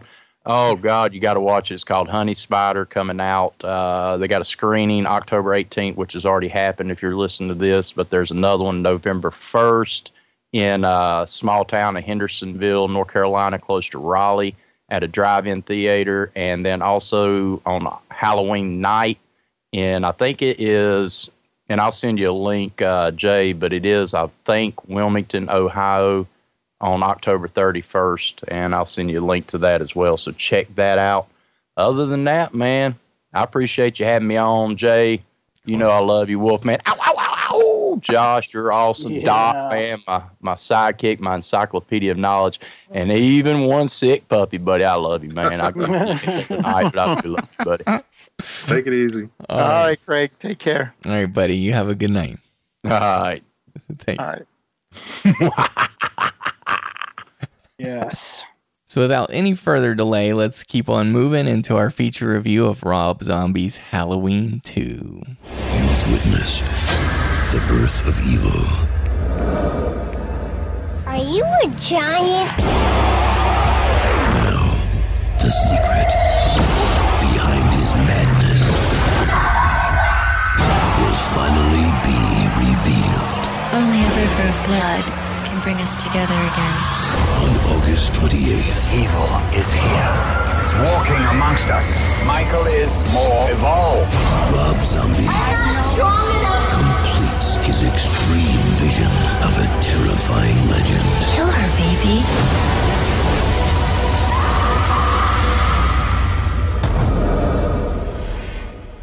Okay, Halloween 2 was released on August 28th, 2009, and it was written and directed by Rob Zombie. This film is obviously a sequel to the 2007 Halloween, and due to the timeline of this movie, it might be easier to simply highlight a few of the major events of the plot. In Halloween 2, we get flashbacks of Deborah Myers visiting her son Michael at Smith's Grove Sanitarium, and these flashbacks tie into recurring visions that Michael has of his apparitional mother dressed in white, while a corresponding mystical white horse accompanies her. And we also get a rock star version of Dr. Loomis, who's still trying to find ways to capitalize and exploit his expert coverage and past associations with Michael Myers. We get a big fake out scene as well. Michael Myers at Haddonfield Hospital, where Laurie Strode is receiving treatment after surviving an encounter with him. Michael pursues Laurie, and as he is about to overtake her, she wakes up. It was just a dream. And naturally, the majority of this movie is Michael Myers' continuing pursuit of Laurie Strode and his attempts to reunite the members of the Myers family, regardless of whether they're dead or alive. And just a little personal note here, you guys. I'm sorry about this, but we have associations with films sometimes, and it means something. When this was released that August of 2009, I was writing film criticism for a newspaper back east, but I actually had to review The Final Destination instead because the lead actor who plays Nick in that film, his name is Bobby Campo. He had a hometown tie-in. He was from Wheeling, West Virginia. So I reviewed it, and I actually interviewed him about the movie, but it was regrettable that I didn't get to review Halloween 2 that week. So, The Final Destination, that's the fourth one, right? What? I think that's the fourth one. Yeah, fourth or fifth, I forget now. I think it's the fourth one, the one in the race, the yes. racetrack. Yes, exactly. Ooh, that's brutal. Mm-hmm. What did the guy think when you put out your review? Well, yeah, I don't think they loved what I wrote, but you know, that's how it goes sometimes. Right. So, speaking of not loving things, Wolfman Josh, how do you feel about Halloween 2? Don't like it. Why? I like the beginning. I like a big portion of it, and then it turns out the portion I like is a dream sequence. Yes. And then I hate every single vision that Michael Myers has in this movie. I think they're ridiculous. Yes. As much as I sang Sherry Moon Zombie's praises in the first film, I think her inclusion here feels forced. There's no reason for it. It's not good. That's the worst part. It's just not good. Is it nepotism? It's obviously look at her filmography. There's maybe 2 or 3 other blips on it that aren't Rob Zombie films, but it's like, honey, we killed you off in the first film, but we could have you back in this sexy white dress so you could just like stand there and look good. Yeah. It's ridiculous that she's in this movie. It's also ridiculous that John Carpenter's score does not appear in the movie. Yes. It just is ridiculous. So yeah, I mean, I guess it's in the end of the movie, but whatever. A big problem. But I mean, I will say it starts out strong. All of the stuff in the hospital, and you think like, oh, cool, they're going to do the same thing they did in the original Halloween 2. I thought that was exciting. In Rob Zombie fashion, he switches it up, which is cool for him. I think that's a good idea. But I don't like really where it goes. I really don't like where the character of Laurie Strode goes. As much as I disliked her in the first film, I really dislike her in the second film. But man, I will say the things I love about it are how great all that stuff in the hospital is, especially her injuries. Laurie Strode, as played by Jamie Lee Curtis in Halloween 2, is drugged and has nothing to do in that movie. This hospital scene is insane and like so realistic and so scary and so painful to see. Like she's got these like nails and stuff in her bones and the brace on her foot and especially the one on her arm and all the glass in her. And apparently they had a real doctor on set helping them get all of that right. That stuff was incredible. But then to find out that's a dream sequence and then hate the rest of the movie, that was a big bummer. Well, and maybe Dr. Shock can help us out with this historical little tidbit, but at what point in movies did filmmakers learn or realize that the audience had totally become sick of fake out dream sequences and stopped doing it? Because those lost their fashion a long time ago. I can tell you what did it. What? It was Dallas. The TV show Dallas. The end of Dallas. Yeah, St. Elsewhere did the same thing, I think. The last episode of St. Elsewhere. Oh, nice. But there was practically a civil war when Bobby Ewing walked out of the shower, and I don't think anybody did that for the next decade. Yeah, that's hilarious. You know what? I bet you're right about that because people hate that. I mean, do we not hate that? I remember, I was super bugged by that in this. But, okay, so One Sick Puppy, what do you say about Halloween 2? Because, by the way, P.S., Wolfman, I agree with every single thing you said. This is going to be a short review, I think. Go ahead, One Sick Puppy. I like it. I think you get the direct sequel as well as getting what actually would have happened, like a more realistic take on it. And I appreciate the fact that in almost every horror franchise, you just move on to the next set of kids in the next movie. And it's even happened in Halloween. And this actually, you get to continue with the character and see what these events of the first movie, what effect they have on their actual life. And I love this movie. Wow. Okay. And even the apparitional, like ghostly type appearances of Deborah Myers and young Michael Myers and the White Horse. Yeah, I'm not saying that that's actually, required. It's something that he thought of that was cool that he put in, but it's it's better that he gave some thought to what's actually going on in his head as opposed to just showing some guy walking around killing people all the time. Mm-hmm. And he's not in his right mind, and he is pursuing this girl with a purpose somewhere in his core. And who's to say that this is not actually what is going on with him? And it's, unless I'm the one who is to say.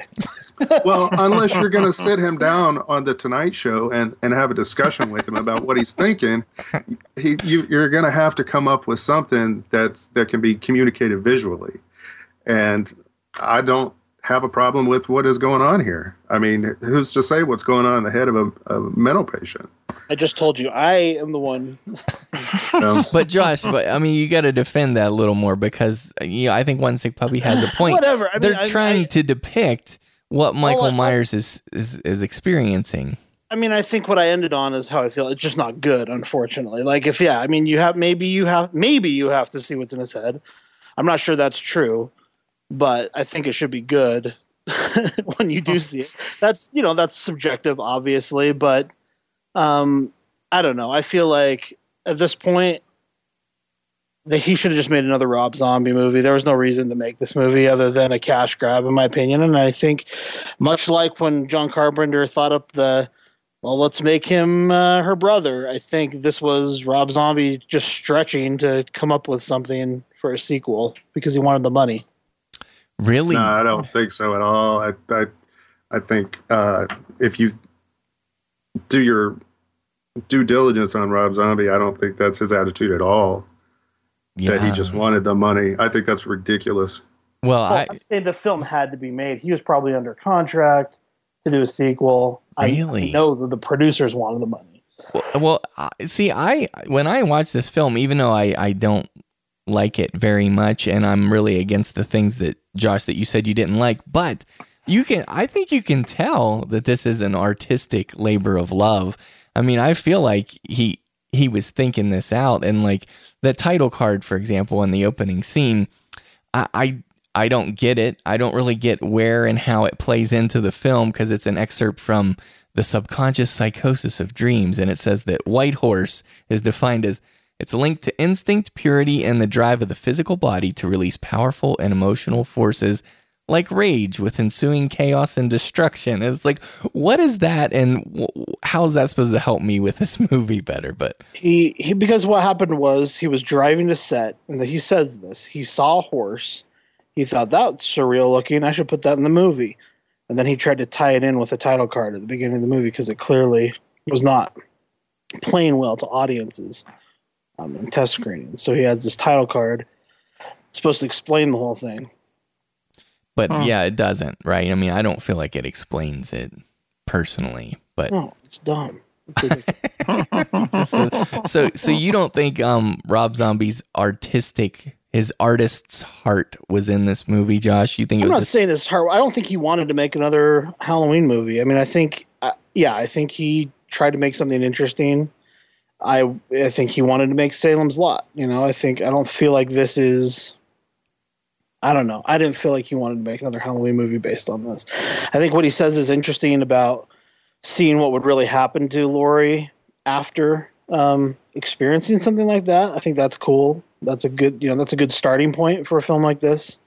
But to me, this does not show the same reverence for the original films, even his original film, in a lot of ways. So I don't know. That's a problem I have with it. Okay. What do you say, Dr. Shock? How do you feel about this? You know what? There are some scenes in this I really do like. I do really like the traffic accident scene.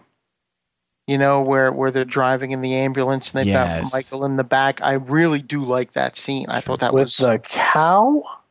Yeah, when they hit the cow. What the heck? Yeah, the cow's bizarre, but so still random. Why not have Michael to be the one that causes all that death and destruction? That's so much more interesting than a cow. Well, I think it was just unexpected.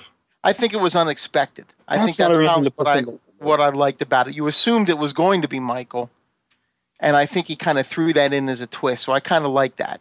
Because going in, you assume that's what was going to happen. You thought Michael was going to be the one to do it. And then he ends up taking part in it anyway. Mm-hmm. So I did. Yeah, I did. I like that scene.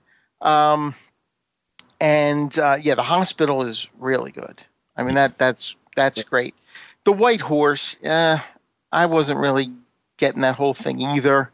It was him trying to. It's almost like him sort of giving us a precursor for something like Lords of Salem in a way. Saying, okay, I'm going to take these things in a much different direction. So I can see why he was doing it to a degree. I don't think it really worked for me either. I really disliked Loomis this time around. Yeah, his rock star. I really, really hated that character in this movie. Yes, too flamboyant and rock star-ish. And it was so different from where the character was in the initial series. And that's fine. You want to change it up, that's fine. Other characters have changed too. But it was so far away. I mean, you couldn't even draw on the map from Loomis in the original to this one in this movie. I think you can make the connection in the first one, but it was completely gone in the second one. Because at what point did he go from being like a humanitarian who cared about his work to this jerk, basically? Right. I mean, that was weird. Go ahead. Sorry. Yeah. No, it's fine. And then I thought it was good. There was the scene towards the end here with Danielle Harris. And I don't want to go too much into it, I guess, but you can. We're in spoilers. Oh, that's right. We're in spoilers with something happens to Danielle Harris, and I thought that was pretty strong. I thought that was a pretty strong moment in the film too. When her father finds her dead. Yes, exactly. Yeah, exactly. And that's one of the things. Like I'm a Brad Dourif fan too, and I think he can be a great actor at times, and I think he shows why, in that scene. Yeah. Yeah. Absolutely. But there were things about it I liked, but the Loomis character really annoyed me, and the White Horse, and the whole thing, I guess, with Michael just kind of walking and traveling. I guess it didn't bother me too much, the hallucinations and what just sort of. You guys keep saying how wrong that was. What should have been in its place? What do you mean? What? I mean, if you don't like the White Horse and whatever for what was going on in his head, I think it should have been dropped completely. Yeah, me too. Don't make the movie at all. I mean, why would we need to see what's in his head? Yeah, you're talking about not liking the backstory. That's why is the it next important? level. Yeah, why is it important that we see what's in his head when we've never seen it before? Maybe that's why it's important. It's because you've never seen it before. No. No. See, you guys are after a totally different movie experience than I am, apparently, because it's fascinating to me to see something that could actually give you more insight into the character, into his what state. There's something wrong with the guy. Well, he's a killer. He's murdering people, so that tells you right there. I don't need to see a White Horse. The Druids give you a lot more insight in Part 6, but I don't like those either. Those aren't the character to me, and the White Horse thing isn't part of Michael Myers to me in this film either. Mm-hmm. Yeah, so it was an interesting idea to try to do that. I'll give him that. It was definitely just an interesting idea, but it just didn't. For me, it didn't work. So one sec, Puppy, tell us where you're coming from when you watch, because first of all, I love it that you appreciate this movie, because I think there are a lot of people who don't, and it's good to hear perspective from someone who can, appreciate it more. So tell us how you experience this movie. You just take it and you think about what's going on. I mean, you don't have to necessarily, how are you supposed to approve or say yes or no, this is what's going on in his head, or this doesn't make sense, or this is just ridiculous. Well, no, you get me wrong. I don't give a shit what's going on in his head. Yeah, I don't care what's going on in his head because I haven't cared for the last 10 movies. What's going on? That's lazy to me. That's lazy. How is that lazy? Nobody. It's not even important. He's a killer. It is important. It's not important because nobody's cared before. And who gives a damn? That's ridiculous. It's not ridiculous. All of a sudden now we're supposed to care what's going on in this guy's head, and we're seeing a stinking White Horse? I didn't care before because nobody cared to show me. None of the other filmmakers in any of the other movies cared to show me. Why would I all of a sudden say, showing you, boy, I want to know what's... Yeah, because it's stupid. That's my problem. I care. That's my problem with it. I don't care because nobody's ever showed me, but somebody showed me, and I don't care because nobody ever showed me. No, it makes what they showed me, no sense. What they showed me that makes is no crap. sense. No, well, what makes no sense is what they're showing. It's stupid. No, you're not even trying to think about it, though. You're not even trying to appreciate okay. Well, then it. you know what? I'm sorry. Yes, it must be good. Let me jump in here. My apologies. Doc, you're just shutting off to it before you even try to consider it. I will say, it's stupid. Hey, guys, let me jump in here. So, Doc and Josh, even though I don't love the White Horse either, I do think you guys are being a little dismissive. Well, here's absolutely. Go ahead, Josh. Not at all, but go ahead. I'm very interested in Michael Myers' backstory. I would say more than everyone else on the podcast, based on our last discussion. However, this is not a cool version of what's going on in his head.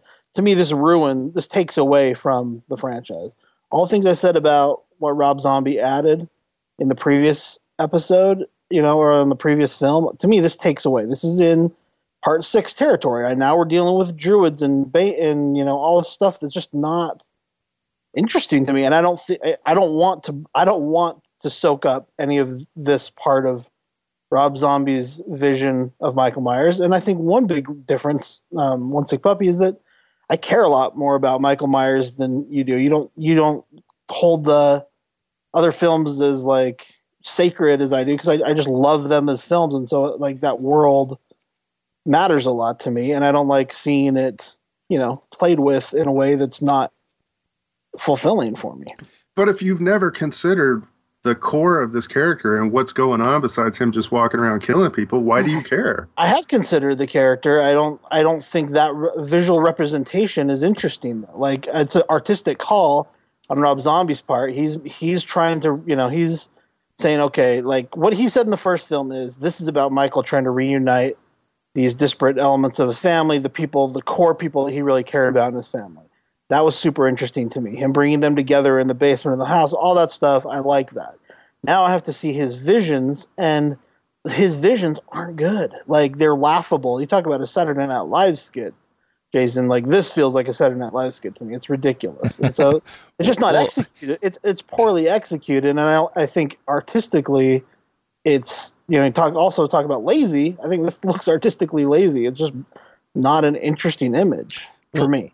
Well, this is going to be a little bit controversial maybe, and I mean no disrespect to the Halloween fans, but Josh, I'll put you in that camp as a big hardcore Halloween fan. I almost said Halloweener, but I do it. I refrain. Halloweeny? No, I refrain from doing that. I don't want to be, I don't want to diss. So, but I do think that maybe Halloween fans make up their minds how things should be, or they have this this mythos in their head. And Jason, every fan of anything does that. Talk about, the Man of Steel with Superman, or right. Batman, rises again, or whatever that last stupid movie was that Christopher Nolan made. The Dark Knight Rises. Batman, every fan of something has their version of what that's supposed to be. In this case, that's something that was created by John Carpenter, who I think is one of the great filmmakers. And I would say the first film Rob Zombie made is also another great thing. And to me, this gets it wrong. This takes what came before it and bastardizes. Well, I mean, I'm not a fan. I mean, I'm a fan of the Halloween series, but I'm not a diehard fan.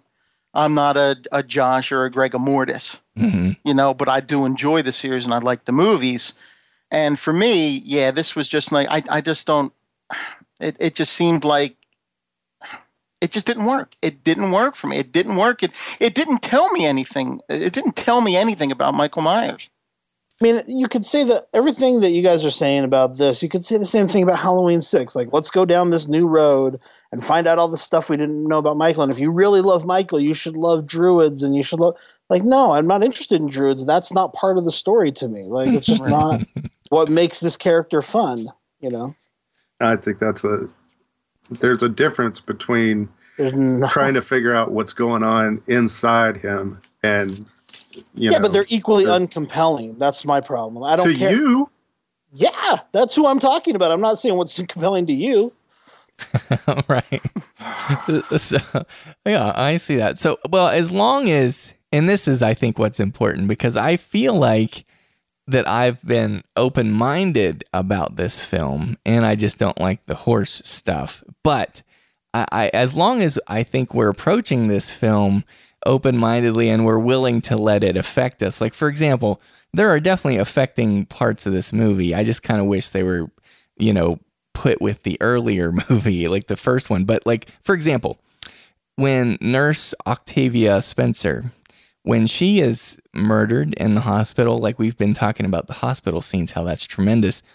That is one of the scariest murder scenes that I know of in horror. I mean, that one really gets to me. And I think that in this film, Michael Myers, White Horse stuff aside, he seems like more of a monster in this film than in any other, more than ever. Like, and you get the sense, especially later in the film when he's causing so much torment, especially like with Annie.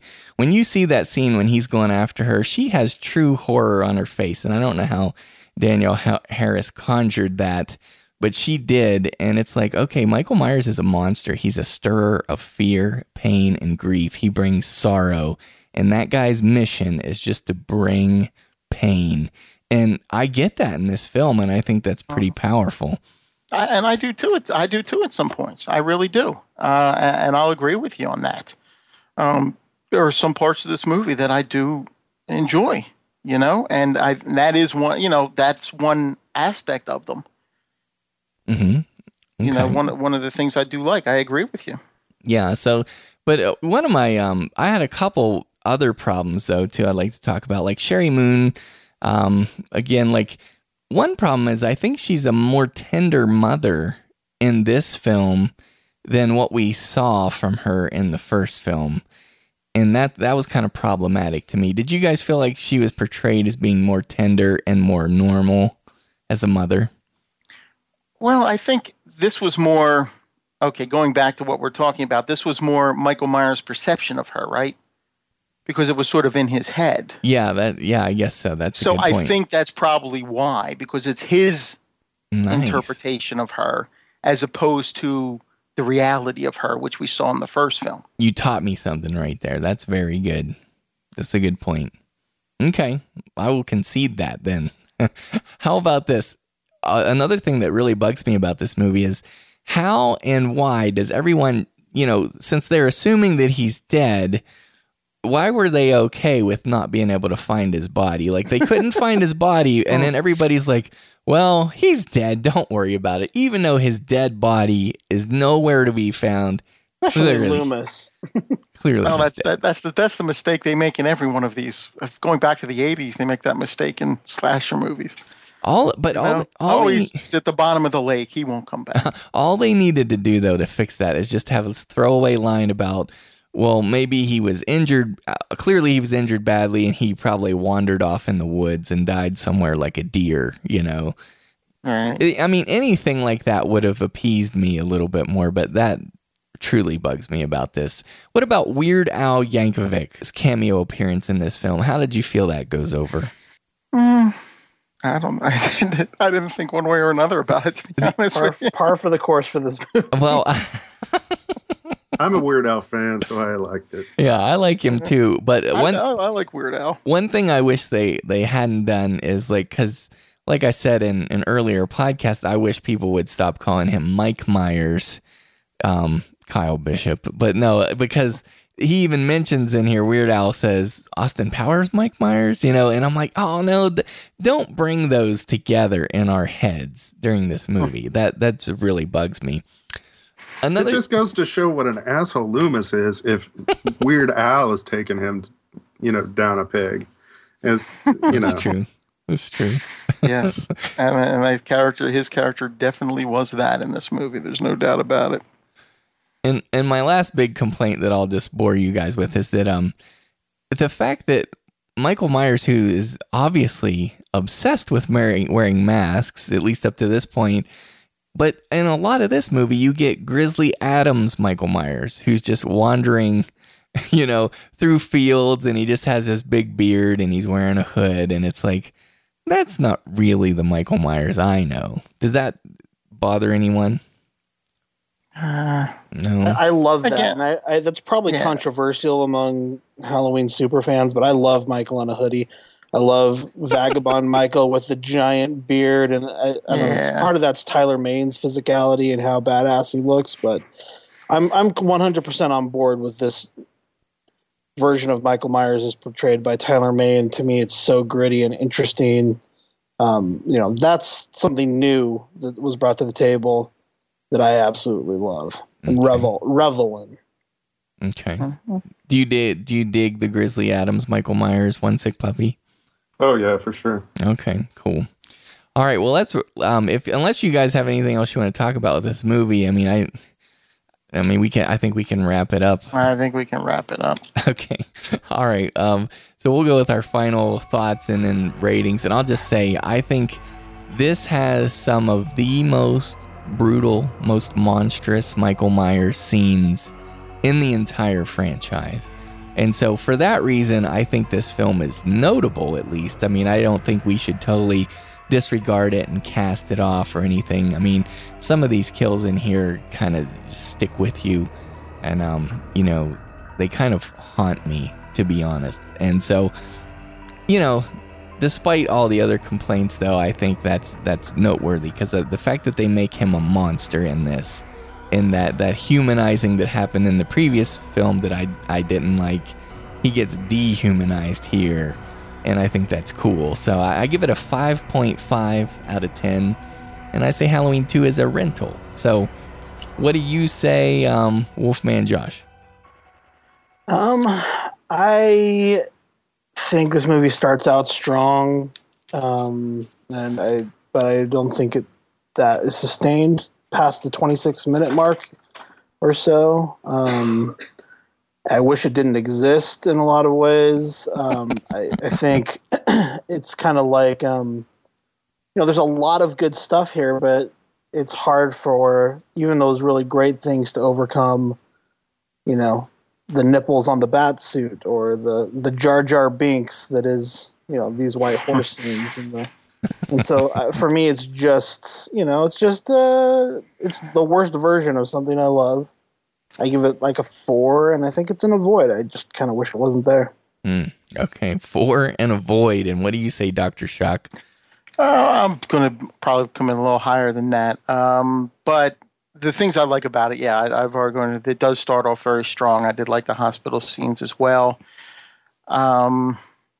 What I disliked about it, I mean, even if I was interested in seeing what was in Michael Myers' head, and I do understand, I don't fault Rob Zombie for going in that direction, but even if I was interested in it, I wouldn't be happy with what we saw in this movie. I just don't think it was shown very well. And the Loomis character was really, really something. And then that sort of ending scene that they had there. So Laurie, with Loomis, and it didn't do it. But I'm still going to commit, because I agree. I think there are some very brutal moments in this movie, and for that, I do think it's worth checking out. So I'll say it's a rental. I'll say probably with you 5.5. I was even thinking of maybe going to a 6, but I'll go with a 5.5. Okay, yeah. So. All right, and One Sick Puppy, what do you say? You guys make me want to rip the skin off my face. Well, don't stop on our account. Yeah, really. I wish I hadn't quit smoking. But I like this movie, and I always watch this as soon as I watch the first one. So I give this movie an 8, and I say buy it. 8 and buy it. Yeah, I like Even it. Some people like Predators versus Aliens. Well, that's cool. I mean, I'm glad you like it. I think we'll have to ask him. I think Haddonfield Hatchet likes this, right? He does. I think Haddonfield's a fan of it as well. Mm-hmm. Yes. Well, when I asked him about it, he said I wouldn't call myself a fan. Well, that's true. But I like it more than most people I know, is what he said. Yeah, that's Justin Beam, though, who's a friend of the show and especially Land of the Creeps. He recently, start of September on Facebook, said, "Hey, what are your favorite Halloween films, top to bottom?" And he had 100 people posted on there their films and ranked all the films. And I was really surprised. He put Rob Zombie 2 above 5, above H2O, and above Rob Zombie 1, which kind of blew my mind. Wow. But he has this ranked 4th among his favorite Halloween movies. Interesting. Wow. After 78 is his favorite, then 3, then 2, then 4, then this. 3 is his second favorite? Yeah. That's wild. That's really interesting. So do you guys... Then 6. He likes 6. Also better than 5, H2O, and Rob Zombie 1. I kind of like 6 too, but They're weird. So here's the thing. Sorry, final questions here. I just thought of this. So are we to understand at the end that Laurie Strode has gone the way of the Myers psychos? And if so, because that's what I take away from this. And if so, do you guys want to see a third Rob Zombie Halloween movie? Hell yeah, I do. Yeah, I want to see 5 more Rob Zombie Halloweens. Nice. And I hope they all have white horses in them. Well, I don't agree with you there, but I wouldn't mind seeing. Yeah, I wouldn't mind seeing him take another stab at it. Oh, that's hilarious. I'd have preferred to see Sarah Moyer back. I think, one film was amazing. I wish he just left it at that and gone and made more of his own movies, because he does that better. As much as I like, his Halloween, I think he makes his own movies. His own movies are more interesting. So he made Halloween his own movie. That's the whole point. Yeah, and Halloween 2, he made too much of his own movie or something. I don't know. I'm just saying, I don't think he needed to make another one. I don't want to see a third one for sure. I think, if we have to reboot the franchise, that's fine. I would be okay with going back to Sarah Moyer as the protagonist. This is what they did with Halloween 4, basically, with Danielle Harris, and then they backed their way out of that. So I don't really see them going this direction. They don't want anybody else to be. Can you imagine? Yeah, they're like, we want Scout Taylor Compton to be our new. No, that's not going to happen. They want Michael Myers in The Mask. That's what sells tickets. Right. As they say in this movie with Dr. Loomis, original Dr. Loomis gets 25% more at the box office. and original Michael Myers gets about 75% more, I'm sure. So, but when there is a third movie, and they're going to make more movies of Halloween. Yeah, but no, I don't think they'll continue this one, though. I know, but I'm just saying that when the next one comes out, you're going to see it. Don't lie. It's been quite a few years, though. I'm not saying out. As long as Rob Zombie's not making it, that would be awesome. But this when did this movie come out? Was it 2009? Yes. Yeah.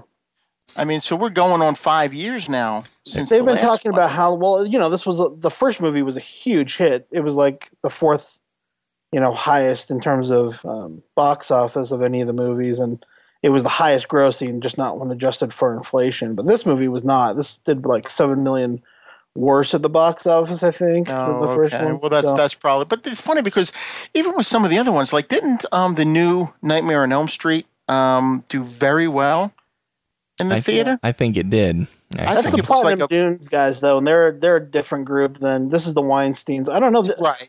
The Weinsteins have had Halloween 3D on their docket for years, and so I don't know if it's ever going to come to pass or what. But Rob Zombie's talking about making a Charles Manson movie right now. Oh wow. Yeah, he's working on something. I was looking the other day because my son was asking if he was working on his. He's talked about he's going to make a Broad Street Bullies movie. Yeah. About the Philadelphia Flyers, which would be great because we're Philadelphia and we're big fans of the Flyers. And he was asking, is he still? And right now, that's not even showing as in production or anything. So he's not, working on that now. What was the movie he's got currently? He's crowdfunding a movie. I think it's called 32. 31. Yes, I think, 31. Mm-hmm. 31, that's what it is. And it says it's in pre-production. Doesn't really say much about, 5 people are kidnapped. This is IMDb. 5 people are kidnapped in the days leading up to Halloween and held hostage in a place called Murder World. While trapped, they must play a violent game called 31 where the mission is to survive 12 hours against a gang of evil clowns. I like that one. It was called The Running Man. The Running Man. I'm just kidding. Sorry. No, it sounds, but that could be interesting. It sounds like this is more of an original, and it is an original. He wrote it. So this is back to sort of an original Rob Zombie. And I'll be interested to see that one. Mm-hmm. Yeah, totally. But I'm not one of the, I'm not one of the ones who, I know a lot of people, I know Boss Butcher really hated Lords of Salem. Me too. I was one of those guys. And you're one of the people who hated Lords of Salem, yeah. He hated it, yes. No, see, I didn't hate it. I can't say I hated it. I thought it was interesting what he was trying to do. It's very different from anything he's done before, though. Yeah. All right. So that concludes then our review of Rob Zombie's Halloween 2. And so I hope everyone will join us for our next episode when we do our entire Halloween franchise overview. But before we go for the evening, I just want to thank our special guest, One Sick Puppy, for joining us. It was a pleasure to have you, sir, and I just wonder if you could just tell the listeners where they could hear more of your podcasting. Yes, you can find us at deadashellhp.com. We're on facebook.com/deadashellhp, at deadashellhp on Twitter. It all stands for Horror Podcast, so it's easy to remember. And we're on Stitcher and iTunes and BlackBerry and Zune and your mama and everything else. So thanks for having me. Yes, sir. Yes, it was a pleasure. We're glad you were here. We hope you had a good time with these bunch of Halloween ruffians over here. That was good. Oh, good stuff. All right, good night, gentlemen. All right, guys, you take care. Take her easy. So thanks for everything. Little side note here before we wrap up. Tomorrow, the day after this episode releases, is October 25th. And that's the 1-year anniversary of Horror Movie Podcast. Episode 1 was released on Friday, October 25th, 2013. So we're excited to have brought you 1 year of Horror Movie Podcast, and we thank you for supporting our show and for being a part of our community. So here's to another great year ahead. And just a random note about these Halloween extravaganza episodes, I've been amusing myself with the MP3 artwork, so if you download the MP3 of these episodes onto your desktop, for example, or if you just simply view the episode artwork on your mobile device, then you can see the images that I've been choosing to represent each episode.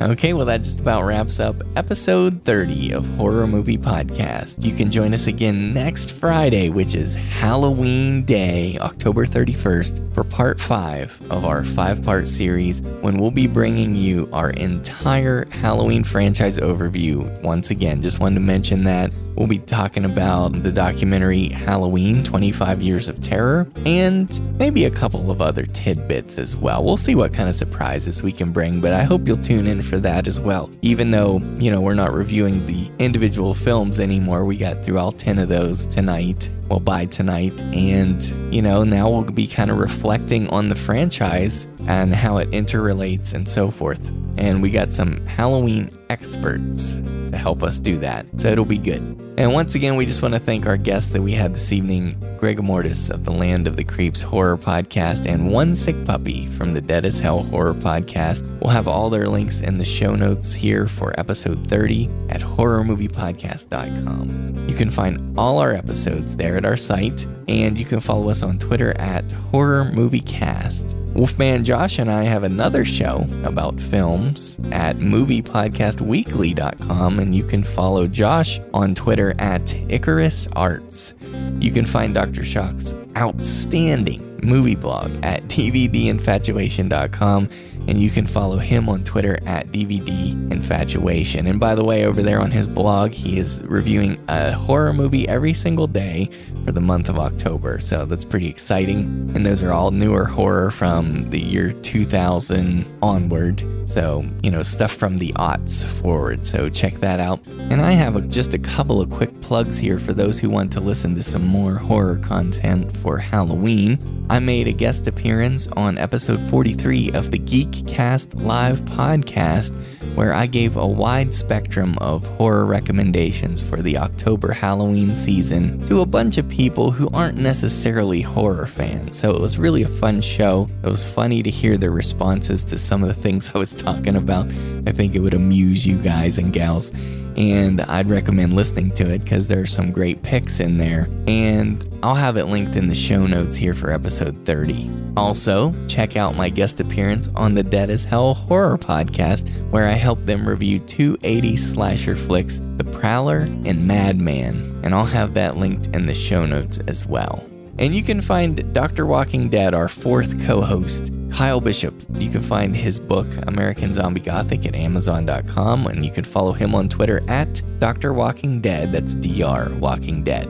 We want to thank Fred Ingram for the use of his music for our theme song, and you can find Fred's music at fredericingram.com.